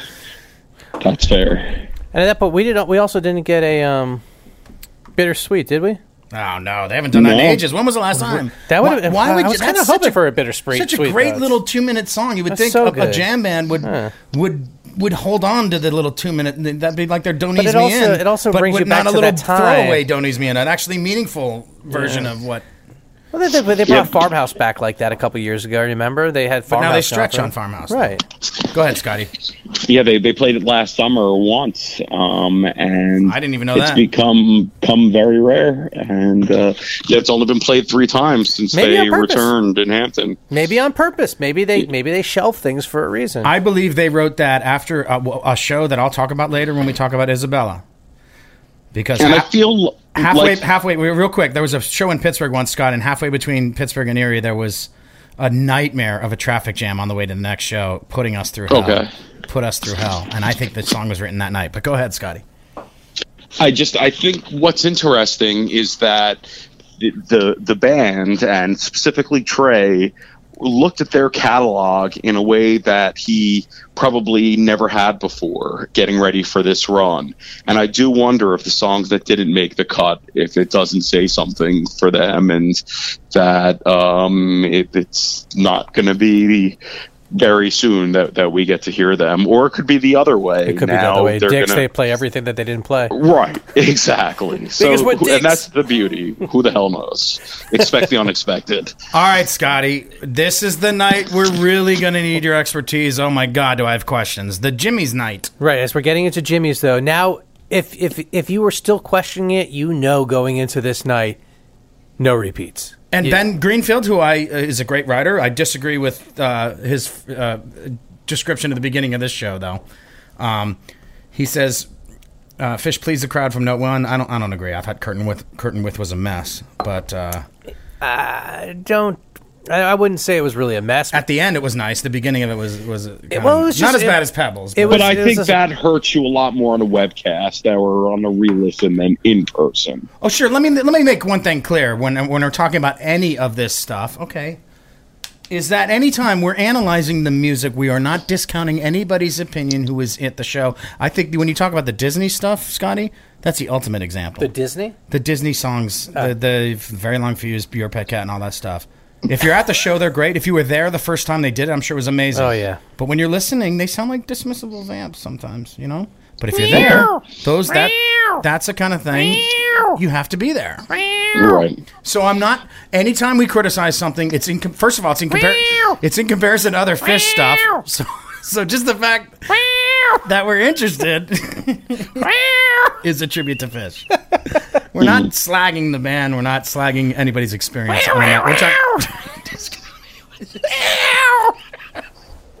Hey, Scott, are you still there? We're on show 8, the Jimmy's Night, which I was surprised that didn't create the anticipation that the jam filled, given the significance of the Jimmy and the Fish over. Right, but I was thinking Over. Jimmy's New York City, Jimmy. I was thinking Kramer and Seinfeld, but again the Jimmys. Except there's no Jimmy's on Seinfeld. Let's let Scott talk. Well, there is Jimmy. Of course, Jimmy, the guy who refers to himself in the first person. Thank Jimmy. you, Scotty. But I thought people were particularly. It was the second biggest excitement level after Jam Filled. I mean, I hadn't seen Harpua between 1997 and that night. 217 shows. Are you serious? Yes, I kept on missing them by one night, and it just after Cinnamon Girl, it was like they're not going to shy away from doing the obvious. So Jimmy's obviously means Jimmy. Of course, when they went into Forbin's Mockingbird, I thought that they were pranking us, and because there's no 2 narrations in one show, so I thought they were leading everyone to believe they were going to play Harpua, but we're really going to play Forbin's It's a Mockingbird. But thankfully, we got both. Can I get some Fish fan cred? The last 2 times they did Harpua and Colonel Forb in the same show, I was there. Yeah. One was here in Atlanta, and the other was at Matthews Arena in Boston. Thank you. Thank you very much. The New Year's show where Brad Sands dressed up as the Mockingbird. Yeah, that was the night that I clicked in. I had seen a bunch of Fish. I'd Because seen of him, the- but that night was ridiculous. It was ridiculous. That was an amazing show, and WBCN broadcast it, and then they rebroadcast it the next day. I made cassette recordings of all 3 sets, and He still has 'em. And no, I had these friends who walked me through every song. So then, not only to have these great recordings, but I knew that I started to get what it wasn't just a band I saw. It was like I knew Haley's Comet. I knew you. Well, I always knew You Enjoy, but I started to learn all the other stuff. But now going into this though, we're also kind of looking at it like, are we going to get Gamehenge? Are we going to get a straight up Gamehenge? But then no, but they'd already done some of it, right? That's where I was getting to. Okay, You already had these pieces that were done, so this kind of made it for a very unique musical night to bring in Harpua and Carl Forbins. Yeah, especially after Drowned and a song I heard the Ocean Sing start the second set, which, a song I heard the Ocean Sing is by far the most atonal thing they played the whole run. I mean, they're the Phish fans that go for that type of stuff, who go for the dissonance and the spaciness and the absolute weirdness, were flipping, and deservedly so, over the a song I heard the Ocean Sing. And Drown was no slouch either. And then they follow that up with the craziness of Harpua. And, it was really cool to be in the audience. And as people were starting to realize, hey, they're reading from scripts and, I didn't like trying that to element. Well, It sounds forced. yeah, but there's this moment though where you're in the audience and it's that kind of like it's that outer sense. And this is the thing, and again, I'm speaking from myself here, but I shared this with other people, and they have similar experiences where during that kind of moment, you're having this like relationship with the band where you're kind of like looking at them, and you feel like they're looking at you, and they're not looking at you, and then you look around, and there's got this energy, and you kind of feel as though you have to sometimes say in your head like, not everybody's in on this. I'm at a show. And so like that kind of experience happens kind of where things get so quiet and so just intimate. Can we throw some boots on and get into a little Phish minutia? Okay. When he's doing Colonel Forbin and he's talking about Jimmy, but he's reading from Squirming Coil, which is a song that's not actually part of the Gamehenge saga when the band does the whole Gamehenge thing. Although they've often done Squirming Coil in close proximity, it's not technically a part of the Gamehenge theme. Yet, Trey read lyrics from Squirming Coil here. First of all, is that a stamp that Squirming Coil is indeed a part of Gamehenge? And secondly, is he talking about the Jimmy here? The Jimmy here, is he talking about the Jimmy and Harpua, or is he talking about the Jimmy and Squirming Coil, or are they one and the same? I think they're two different characters. I believe Tom Marshall wrote the lyrics to Squirming Coil, and Trey wrote the lyrics to Harpua. So I think they're two different people, but I think Trey was just using the narration between Forbins and Mockingbird as a point to work in the Squirming Coil lyrics, which referenced Jimmy, since they had already played Squirming Coil. And I think it was just another chance to throw a Jimmy reference in there. I don't think Squirming Coil is part of the Gamehenge saga. I think mostly the Gamehenge saga is the stuff that made Trey's thesis and a couple of later songs like Punch You in the Eye and Llama that specifically reference characters in the saga. Okay, all right. That's my take. Pammy, scratch that CNN piece. I was wrong. Don't do it. Okay, moving on. No, I can't move on. You know how much we paid for that piece? Can I read what I have Ben Greenfield's thoughts on Drowned, and then I have Jesse Jarno's thoughts on Ocean. Okay. Greenfield said the second set opening Drowned dove directly into deep improvisatory waters.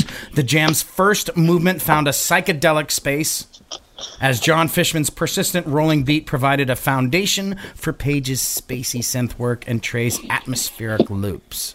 The pace increased as Trey turned on his boomerang for a tripped-out major key bliss jam. He stole your bliss jam thing. Is that a thing around the office if someone starts using the other person? Yeah, that's called someone doing a blister. Yeah, what is that? Bliss jam. That's Scotty's thing. He busted a blister. It's really well written. Just don't steal Scotty's lines, man.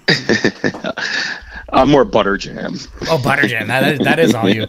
And then Jarno on Ocean, which Jesse Jarno is extremely critical, and he gets crap for that. But here's the summation. When Jesse Jarno's raving about something, it's usually pretty fucking good, people. Yeah, and when he's not, it's usually pretty darn bad, like Vegas 04. He's a true New Yorker.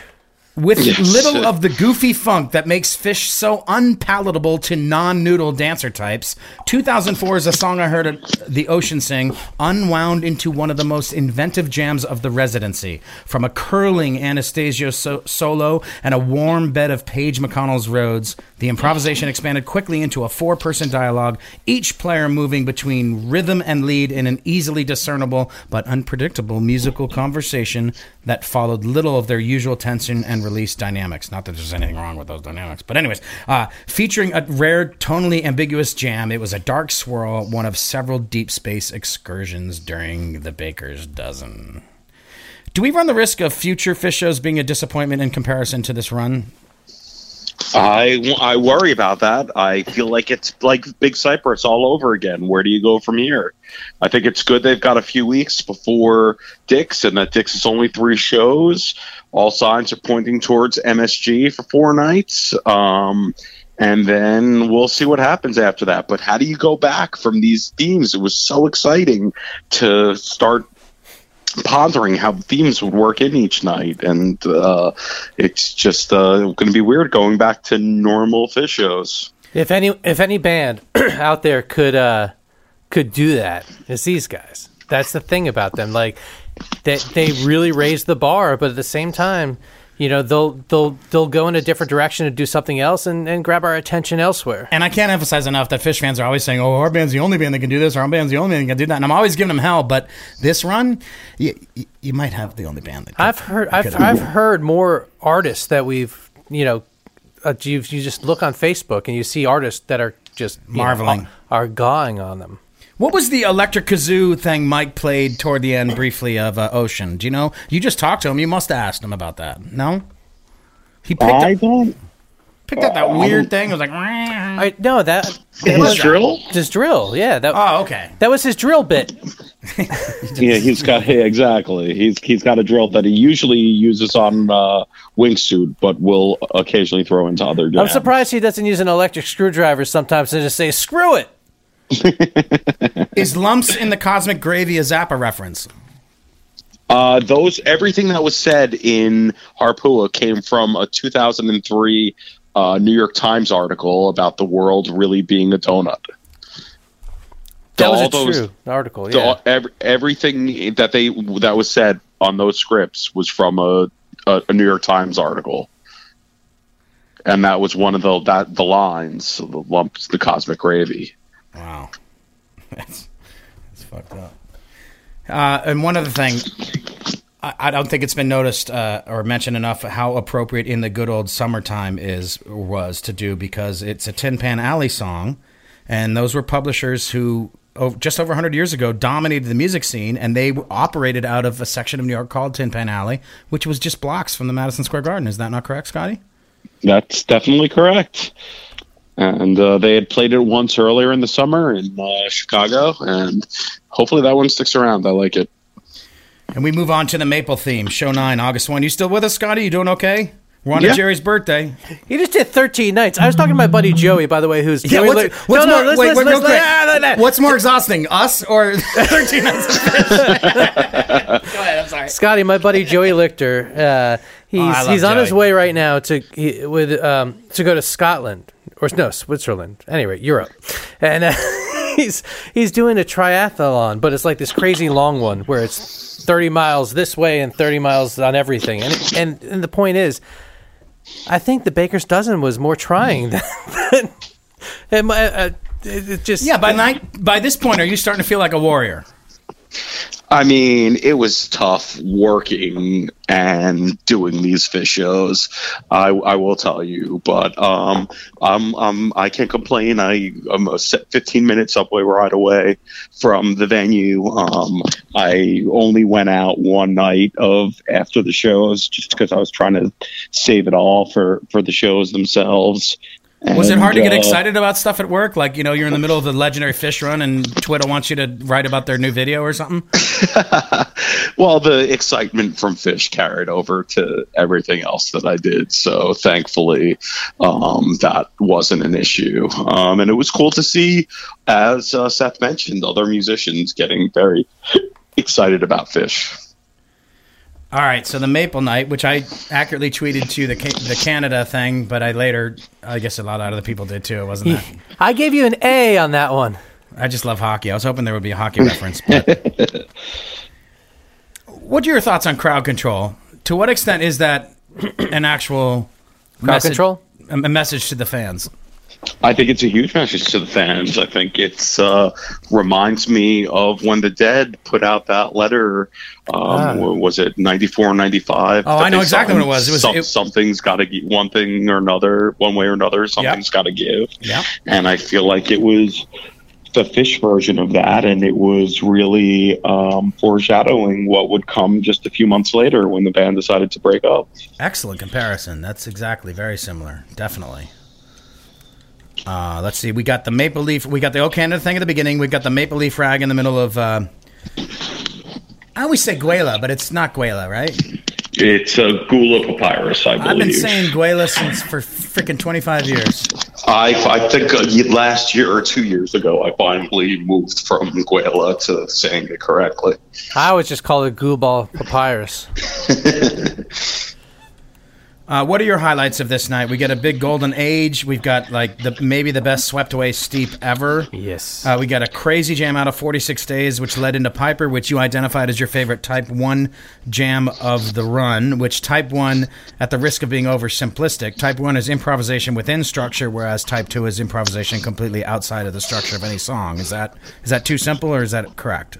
No, I think that's correct. And just for the first 4 minutes of Piper, Trey would just drop one incredible riff after another that just had my jaw on the floor the whole time. And Swept Away Steep hadn't been played since 2012 and was never known for being a song that the band used as an improvisational springboard. And on that night, they sure as hell did, and brought it to some interesting places, some of which were reminiscent of a song I heard the Ocean sing a few nights earlier.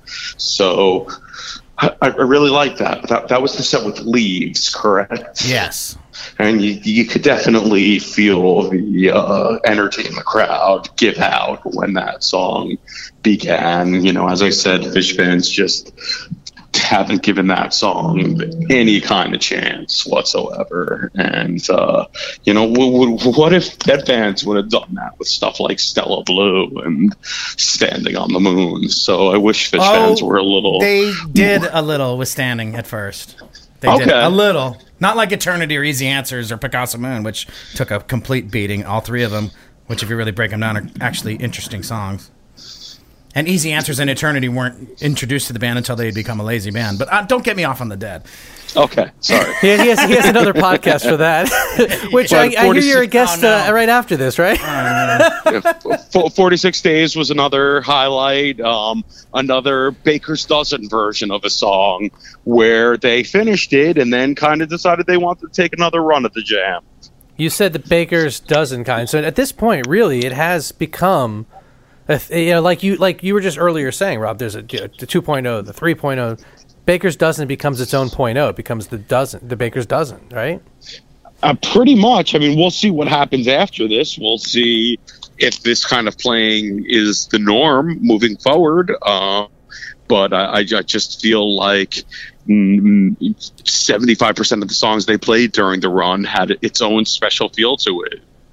As far as a general sense, I feel like not only are they jamming more, but Trey's more willing to not have to be the point man more. Is that accurate? It's a great point. And because Trey was ripcording a lot and in previous years since the band returned at Hampton. And by ripcord, I mean they'd be in the middle of an adventurous jam section and he would out of nowhere just start the next song. And fans would consider that a ripcord, as in, pulling the parachute. And there was not much of that at all. And Trey, instead of pulling the ripcord, would start playing rhythm and let his bandmates do the heavy lifting. Much better. Much better. We've been working on the ripcord here in our show. Ouch. Thanks for still listening, folks. All right, let's move on. Go Go Good ahead. luck learning about the last four.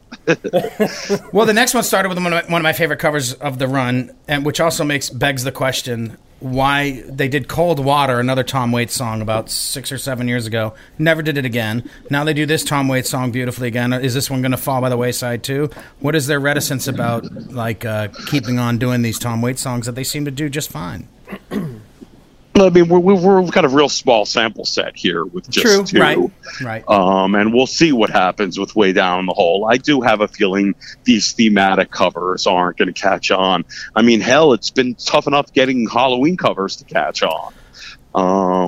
But it remains to be seen. Well, besides the original album in 2013 and 2014, that's a different situation than cover albums. Yeah. Always room for vamps at a Fish show. And on Halloween, vampires. And so we'll see if that catches on. But it was just so perfect with the line about when you go into the garden. And, yeah. So I really liked Holes Nights in terms of how they honored the theme. Cool. There's plenty to talk about this night. Scotty, you wrote this review too. You first gave a shout out to Kuroda for his transition efforts, by the way, in this piece. Do you remember that?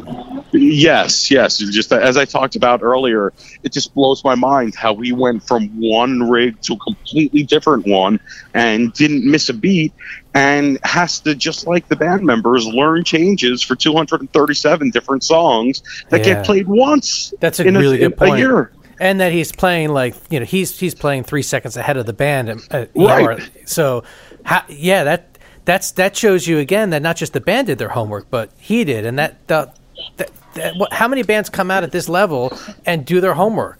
You know, it's incredible.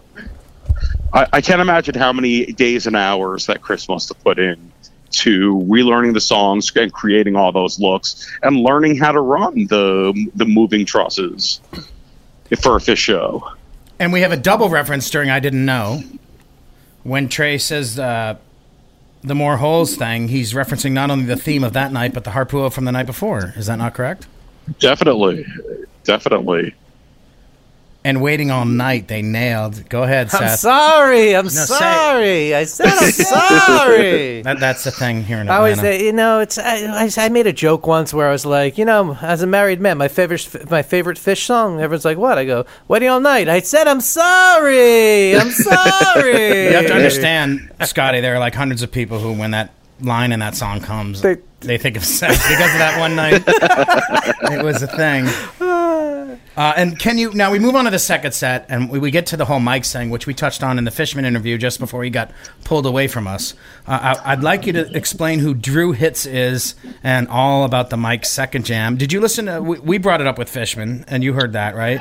Yes. And then we played the first attempt at the second jam, which wasn't much. They were more successful at MSG. But explain the second jam of Mike's and to what extent you thought it was successful at this show. So Mike's, from the time it was debuted in 1985 until 1992, was pretty much played the same way. In 1993, they added a second jam section to the song in the key of F, which they would often transition into simple using. And some of the more beautiful Mike's jams came out of the second jam, and they continued doing it through their hiatus fairly regularly.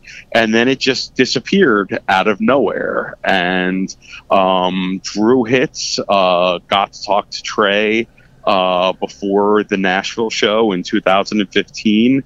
And he not only Trey didn't know what he was talking about, but Drew was ready with the recording and kind of explained it to him and showed him.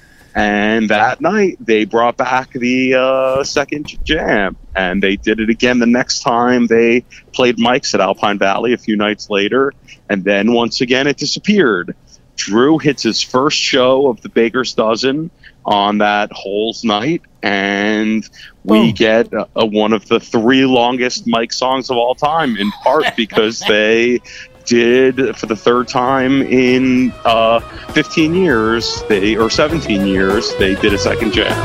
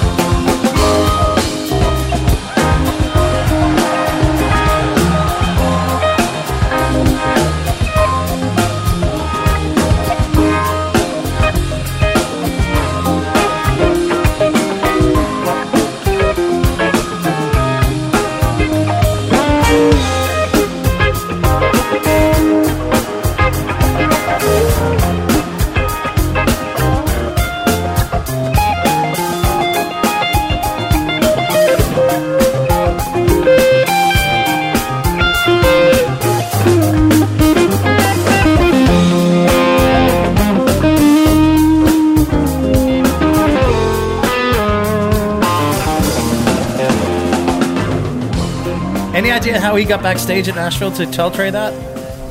Yes, Drew is a very talented tuba player and was in the band that played with the orchestra that played with Trey in Nashville when Trey was doing his symphonic tour at the Ryme. This is pre-Petrichor symphonic correct. tour. Yeah, correct. So he became friends with Don Hart, who does a lot of the orchestral arrangements and lives in Nashville. So Don Hart brought Drew as a guest backstage at that Nashville show in 2015. I love it. I love it so much. And he got tickets from Patty. And they managed to make "Oh Holy Night" haunting.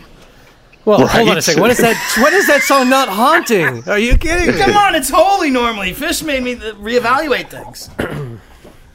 What did you think about that? I mean, this was the night I bought the webcast because I can't buy. You can't buy food. It's expensive. Yeah, I'm very short. The guy lives off of and I have bad luck. Cheez-Wits. And I have bad luck with the replays on these things, so I only buy them when I know I can clear a night because often you don't get the replays that you think you're going to get. So, but this night I did, and oh my God, that stretch from Mike's to Oh Holy Night, and then I've got to tell you, Scotty, I'm not a big guy to throw out the best of, just a big guy. But just a big guy. But for almost just literally a week shy of 20 years, my favorite version of Taste has been 8/9/97. It came out of Ghost in the middle of the first set at Alpine. It's ridiculous, and it never gets talked about. It's not on any best of. I don't think it has headphones on Fish.net, but I love it. But this Taste is the definitive version of the song now. It clearly is. They released the Pro Shot version of it on Fish's YouTube channel today, and when I wrote about it for the post sharing that, I pretty much said the same thing. It was double the length of any prior Taste, and the quality was there, and unlike any other Taste in their history. And again, a baker's dozen version of Taste. You want to hear exactly what he said? Sure. Wait, we should can we do a trivia? Can you give him like one version and another Which one version? is you? Do you know you? One thing I didn't say about the Jam Film night, though, just to go back to that real quick, because they often say an audience is a mirror of the artist, you know? The ugliest part being the spring and summer '95 of the Dead, as the audience deteriorated as the Jerry was. But with Fish, it seemed like after that Jamfield night, when they brought their best, it seemed like these writers all brought their best in describing it. It was really, from my down here Atlanta perspective, it was like a beautiful, beautiful moment. Creativity drives creativity. Yeah. Definitely. Yeah. It doesn't draw it drives it. Here's what you said. Wednesday's Take saw the band modulate between keys multiple times in a way they've never had during Taste. The must-hear version featured bombastic drumming from Fishman, glorious fills from McConnell, driving bass lines from Gordon, and varied leads and rhythmic work from Anastasio. 40 minutes into the set, Fish had played just 2 songs, along with an extremely short a cappella number, and there was little noodling. The Vermonters made nearly every note count over the course of A Taste of Oh Holy Mikes. Sounds about right. Can I read your book can I do the book on tape? How about that Taste? Sick. Okay. Anything else from this show? Weekapaug, they were really running out of time, and I thought they were going to race through it, and it was a normal, good version of it. And so that was nice. And apparently there was no bass solo, which I didn't realize at the time. Okay. But they played the bass solo as part of the final encore. I have a question. What if they had gone into, like Worcester, New Year's? What if they had started ripping into the Down with Disease and Coda? Would that have been a repeat? Yes, because they did that the night that they played Down with Disease when they reprised the end of, they had already finished Down with Disease. So yeah, I would say that would have been a repeat, but they didn't. Moving on. In a different key. Yes, we're going to move on to a different key. August 4th, I had a really weird moment. I was driving to see Tinsley Ellis, and this show started, and I popped it on my thing and heard tape deck. How did you pop it on your tape deck, Rob? No, I had my little magic phone box, and they opened with "See That My Grave kept clean, and then I walk in to see Tinsley Ellis, and he's playing the same song. No. Yes. Was he on stream and like improvising? Like, No. oh. I got to tell you though, Tinsley's version was better. A lot better.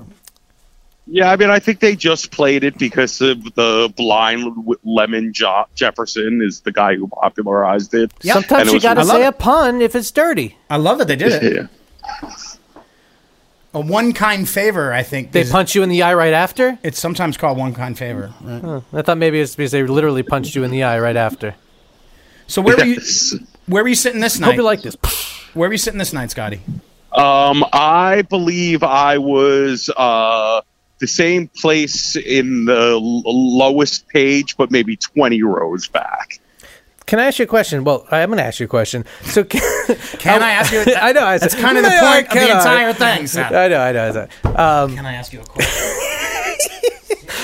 So, Scotty, let's take a moment away from the music for a second. And we talked about the seats you had in the beginning, the best seats you had in the house. But That was the fourth night. did you get a good opportunity to really see the show from several different viewpoints, from behind the stage to the sides of the stage? And did you notice a big difference in the sound as you moved? I did, and definitely did notice this. And oddly, the sound was the best behind the stage. Interesting. They got to give you probably- something extra. That's the bonus seats. The speaker stack was pointed directly at me. That certainly helped. And there was some reverb when you were on side stage that you would hear bouncing the bass sometimes, or Fish's hi-hat bouncing off the back walls. We've heard a lot about Kuroda's lights as you face the stage, but when you're behind the stage, it's more about how the lights go over the crowd. How does was the light show from? Do you see this? Are you seeing that the show from the back, the stage? Yeah, the light That's show's a whole different thing. But you're kind of seeing it the way the band sees the room. What So was then the- all of a sudden you realize Yeah. like they can see the crowd. Let him tell us. And it's great people watching because you get to see the looks of joy on people's faces when the lights go all over the crowd and you're looking right at them. But are they? Because I remember with the Dead, I remember particularly the Terrapin Encore at Nassau. I was backstage, and they were throwing like stars and all crazy designs over the crowd that you didn't even notice except from backstage. Does Kuroda do that at all? Does he? Definitely, sometimes he will use patterns and stuff like that. He more moves like steam, you know, or a haze in a way, by the palettes. So back to the music. Yeah, we have this second set. We have two more examples of new songs that are newer songs that are wonderful jam vehicles. No Men in No Man's Land and Everything in Its Right Place. Scotty, you must love these two. I loved No Man in No Man's Land. I was very disappointed. I was very, very, very excited to hear Everything in Its Right Place when they started it. I was very disappointed with how it turned out. I knew because it was the first time they had ever covered Radiohead that it would get a lot of attention, and I don't know why they had Fishman sing it. I don't know why they didn't have Trey play guitar during it at all. I don't know why they didn't focus on the incredible groove that song has. And I have a lot of family members that are big Radiohead fans, and I kind of knew I would be taking some shit for it. And in fact, my brother-in-law was angry and felt that Fish was making fun of Radiohead by having Fishman sing it. Why don't you play him, Humphreys and McGee, doing National Anthem? That might cheer him up. Right. Well, I'm sure he would certainly like that. Now, what's the use? Is there any chance that that's titled that because it's a really quiet song, and sometimes when they play it, the fans talk over, and it's like, hey, what's the use? It's a stretchy one, but keep in mind some of the best ones ever been were at the racetrack. Oh, the Dicks? No, the Glen Falls. Oh, no, are you talking Watkins Glen? Watkins Glen. I say Glen Falls. Yeah. Yes. Excuse Yeah, me. that's one song that I like better outside. But in answer to your first question, it was recorded out of a studio jam for the Sick It disc that came out in 1999, and that version had lyrics. So they had that had a chorus of "What's the Use." Can you sing that? Can you sing that? No. But I think that's an example that I don't think they called it that because the live reaction to it was bad. I think it was born out of the studio before there was ever a chance to play it live. And I thought that was a particularly patient and delicate version of it. Again, Baker's Dozen style, and had that come out of a good Everything in Its Right Place, I would have felt a whole lot better about Lemon Night. Speaking of Baker's Dozen style, the Sense and Subtle Sounds that they released seems to be another example of maybe Kuroda having an influence on the song becoming more than maybe the band had initially thought. Did you feel that was the case? Definitely. It seemed like his lights were so kind of out there that it wouldn't have made sense for them to end the song, and perhaps that pushed them to extend it longer than they usually did. Cool. And I was just wondering how many people are listening to this that have been like paused and went back and like listened to like the shows. Just about everybody. And went back and, like listened to what Scotty just said, goes back to the shows, comes back and like goes to the next chapter, the next song kind of. I wonder how many people are doing that. But if you're doing that, thank you. That's not a bad way to do it. Next show starts with the cover song that Fish has previously played that I've never seen that I would most want to see. Always mention the donut before the song. Yeah, go ahead. What's the donut this night? Well, we're talking Boston Cream. Boston Cream. Come on. Come on. You're from Boston. You're wearing a Red Sox hat. You can't even know Boston Cream. This is the controversial one. This is when they ripped off Humphreys McGee. Oh, no, wait. They thought about it first, though. Hey, they were You're thinking about it, Seth. To Rob Turner Radio on Humphreys McGee channel on It's funny. Jesse Jarno, both his articles made the point that, oh, no, they've been talking about this for years, man. Get that right in the second paragraph. Scott, are you still there? Soul Shakedown Party, wonderful cover. Very sets a festive vibe, right? Yes, it always does. Definitely. Because even casual people can love the feeling of that song, and the more hardcores appreciate how rare it is, so it's a great opener. Typically, though, it's a calling for a good time. It's like the... Oh, yeah. And just first, the song just before, I'm very delicate. I have delicate sensibilities. The song before the mashup, what was it called? Fuck Your Face? Yeah, that's more appropriate for Seth to say that. Or is it called Fuck Your Face? It's New York. Says he fuck your face. Like in Miami, it's fuck your face. In New York, it's fuck your face. When he talks about the person who did the photography cover art. Yeah, what are they referencing there? I would imagine the person who did the cover art for Sucking in the 70s, but it's one of Mike's first songs that he ever wrote. They played it like 3 times in 1986 and 1987, and then it disappeared until 2010. And it's been played more now than it ever was when they first wrote it. So it is a real throwback, but I don't know the inside story behind the lyrics. Too bad. By the way, I was there in Charlotte when they brought it back in the middle of a crazy second set. Fuck your face. That's right. If you is that 2010, Scott? 2010, yes. Check out that July Charlotte show. 3rd, I believe. Yeah. Because usually Atlanta gets the better shows, but there were a couple years where Charlotte. There was another year where they did like a jam of one song in the middle of another song. They did like a hood jam in the middle of some. I don't know. I forget. Inverted. Okay. What else? When you interviewed, first of all, the Jarno interview, the recent one, he talks about Trey choosing Frost to follow up the mashup on the spot. And then in your interview, you talk about Plasma with Trey. Can you talk about each? Do you think Frost was a good follow-up for that? And that clearly was off the... I mean, he says in the interview that Frost came out of nowhere. He just whispered it to Paige. Paige said yes. I think Plasma is one of the best Trey songs to find a home in the Fish repertoire since the days of First Tube and Sand. I think it just sounds great when Fish plays it. And it sounds like they almost wrote it. Frost is fine and fair enough.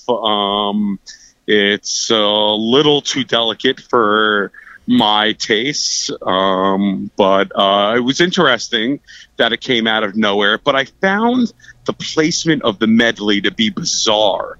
Why in the middle of the first set? I mean, if you would have swapped Joy with that medley, I think people would have left that venue feeling a whole lot differently. Like, that was definitely one of the more intense, crazy, everyone going fucking nuts moment of the run was the medley. And it was just weird that they used it in the middle of a first set. And then encored with Joy. Do you ever feel that they're... No, go ahead. The only what? It was the only encore that wasn't a real, in terms of song selection, high energy or rarities and or covers. But the deepest reference to donut yet, because who doesn't get joy after eating a Boston cream? Me, I don't like donuts. Donuts are disgusting. But no, your point is very valid. Do you feel ever that Phish is detached from the very scene that...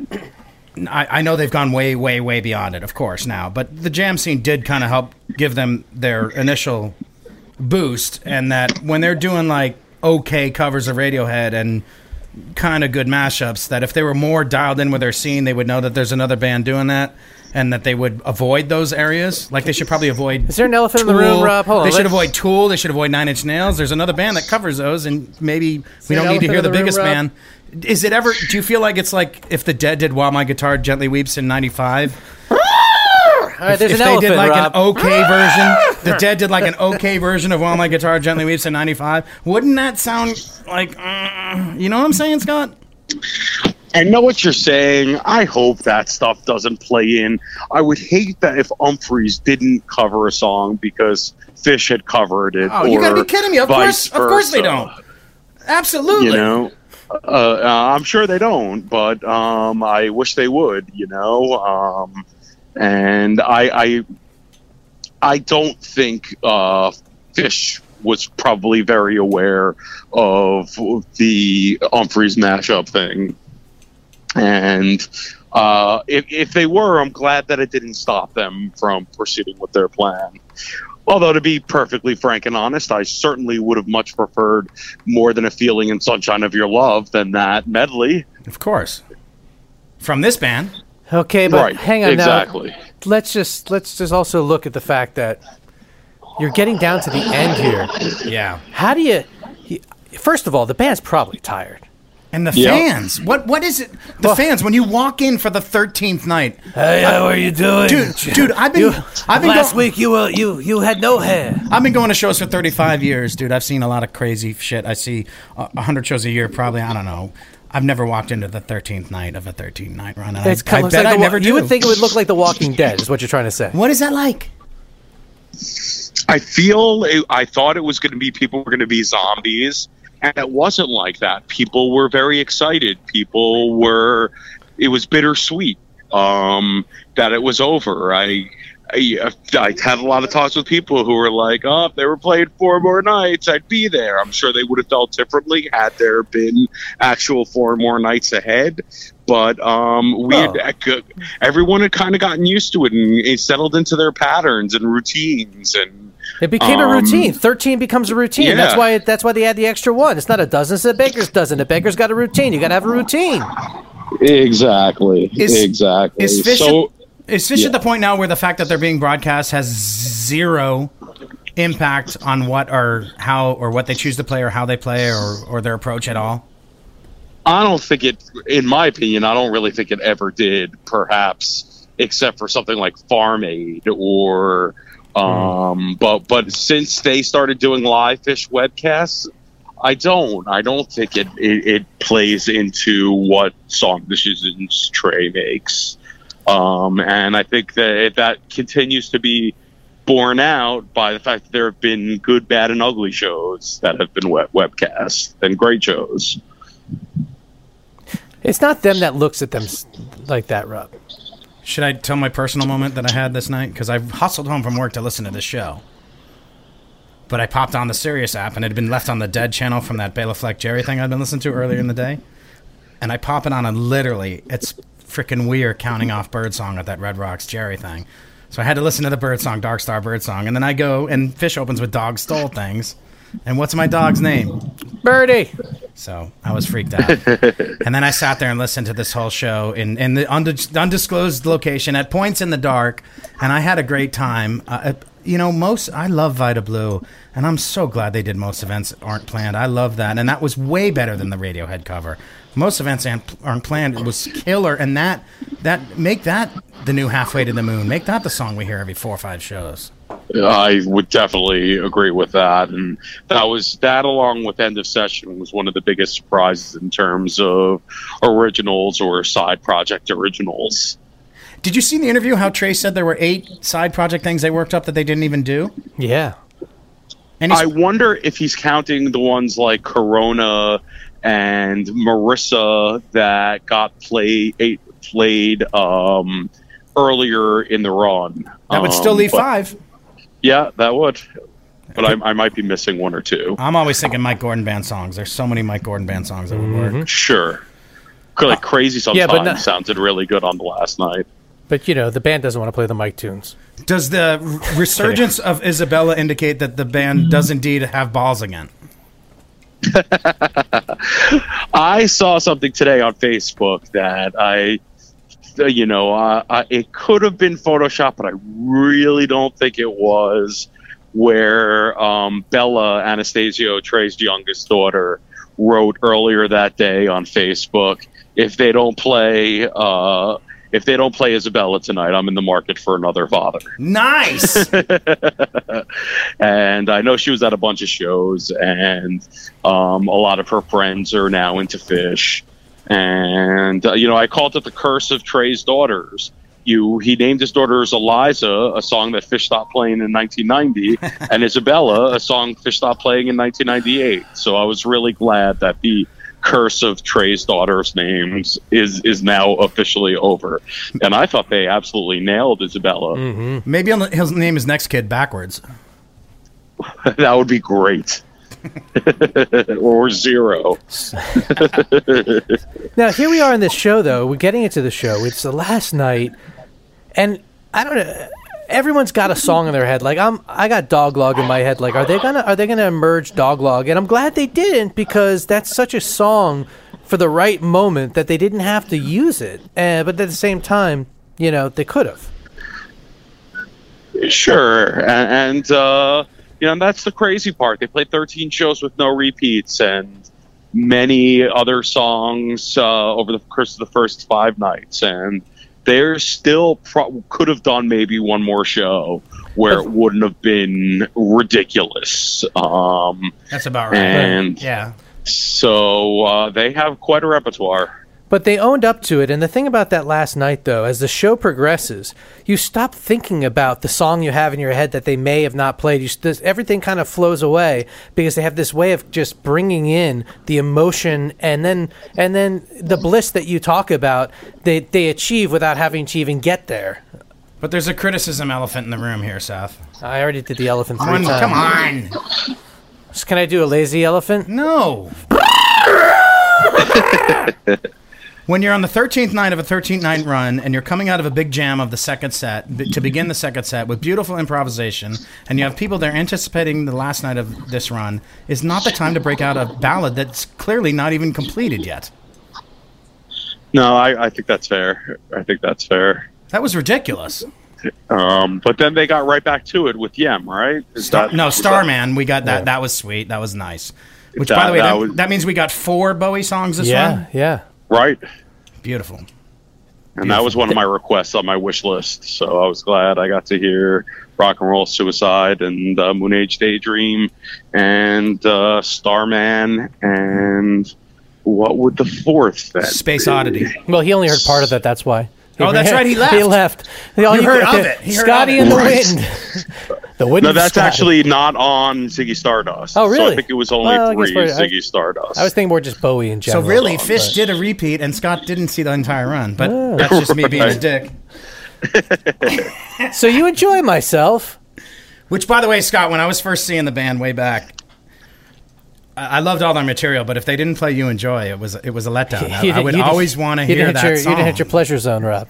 That was the one. That was the one that really first. I was like, "Oh my fucking god!" But they brought everything. Ridiculous. But when they got into the jam, the depth of the jam, and then where they flow it out with their vocal jam brought in so many elements of all the shows. Or am I just hearing that? Yeah, no, they definitely did. There were teases of a lot of the covers that they had played earlier in the run. Were they laughing during on the road again, or was that emotion? I think it was emotion. I think they were crying. Where were you for this show? I was a couple of sections over from Paige, probably about 7 rows up, and I did not notice the emotion during on the road again, but I did watch the webcast afterwards, and it was clear that Trey was crying and that Paige was crying. I watched the webcast, and my wife looks at me, and they're singing On the Road Again, and she goes, and she starts crying. I'm like, what? She goes, I think they're about to go on a hiatus. I'm like, I have to admit, I'm like, look at her. I'm like, no, they're singing On the Road Again. You don't be like, On the Road Again. Bye, everybody. We'll never see you again. I'm not going to lie to you that a lot of times these bands, a lot of things, in retrospect down the road, they're like, what were we going to do next? You often hear that. We do that, especially the police. These are scientists. They're scientists. You know, they're never going to stop moving forward. They'll be. What was 04 to 09 about then? Opiates. Which our government is finally going to do something about. Maybe, I don't know. We'll see. At any rate, though. Such an amazing run, Scotty. I don't know how much of last week's episode. So On the road, though, they close it out with On the Road again. Yeah, and Jalon Boy, something other than the Lamb Boy they played. Thank you. Name it something different. But you're forgetting, they also had the they also had the mics. We could pop bass solo. Yeah, but right. Which, by the way, how come that's not on Fish.net? Don't they have it as bass solo now? No, it just says On the Road Again, Lawn Boy reprise, and Tweezer reprise. They also don't have the Shapes of Things reference in the Carini. But they do have these little headphones, man. If you click the headphone, we talked about this. Rewind. Hey, Fishnet, you're fired. on Live Fish, they do break out. It says bass solo, which I imagine they just did so that no one could bring up that's a repeat. I thought. So. What is that on Live Fish that way as well? Did you pick up on that? You gave me shit. That was beautiful. Well, we love you, Scotty. And I hope the band realizes that people like you fuel the interest in the band and that you are of value to them as well as to us. I appreciate that. And I had a great experience listening to Mike's new album and hanging with him and hanging with Fish's management. And it's really great when the musicians and the people that surround themselves are as good as the music they make is. And they inspire us all, right? The creativity leads creativity. And if you're picking up, Scotty, on that creativity, that's just awesome, because you've done an amazing job with yourself as a journalist, moving your way into this industry, and in an industry where people often are snippy and bitchy and hateful about each other, you have a very good reputation. You have a lot of people who really like you as a person as well. I appreciate that, guys, and I like to treat people the way that I want to be treated. So I stand by that. Words to live by. Words to live by. Well, we appreciate having you on the show. This has been a fun show. I didn't know where it was going to go, to be honest with you, Rob. Great job thinking this through. All me. This is all me. Scotty. My idea. Well, listen, it's not often I get to spend a night out talking about fish. So. Right. Yeah, I actually have been immersing myself in this run, and I love you, Fish, but I'm going to take 2-3 weeks away from you. I need space. And as Jesse Jarnow said, this is something that Fish fans are going to be analyzing for decades to come. And I too am excited to, after this conversation and after a piece that I'm writing for tomorrow, to take a few weeks off and then get all excited about Dix again. Well, before Dix, don't forget, we have you as a special guest for our next show. We're going to be going into Big Cypress and going... Just kidding. Song by song. Here's the final thought. You often joke, Scotty, about the book you're going to write. Let's write the fucking book. Let's make that not be a joke anymore. Okay.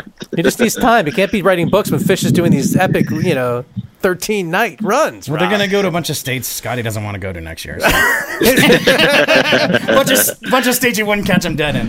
I'm just kidding. Actually, if they do the Missing States tour, that would be the kind of thing that would pull me back. I love going to the weird stuff. My wife's going to sell something on the lot. Instead of doing burritos, you're going to walk out of at the Miss States, right? So she's going to be like, anyone want a mistake?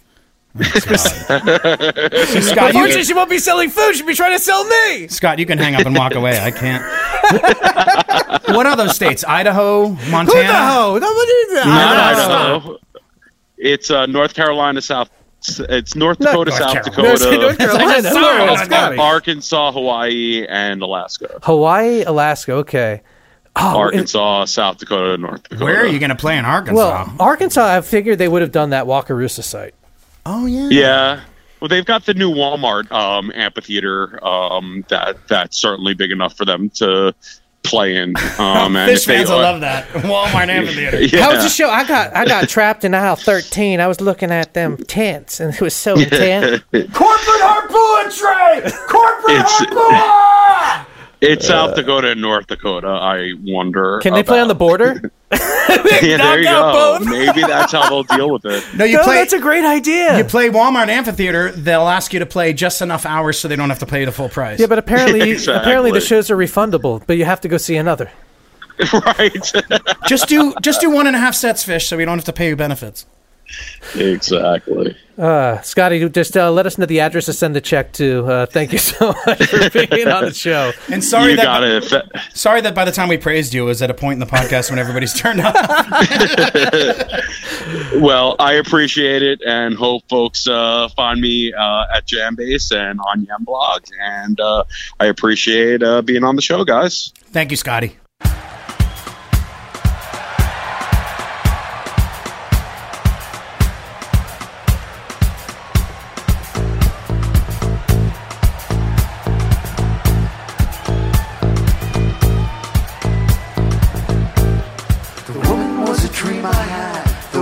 Hard to keep, for when my eyes were watching hers, they closed, and I was still asleep.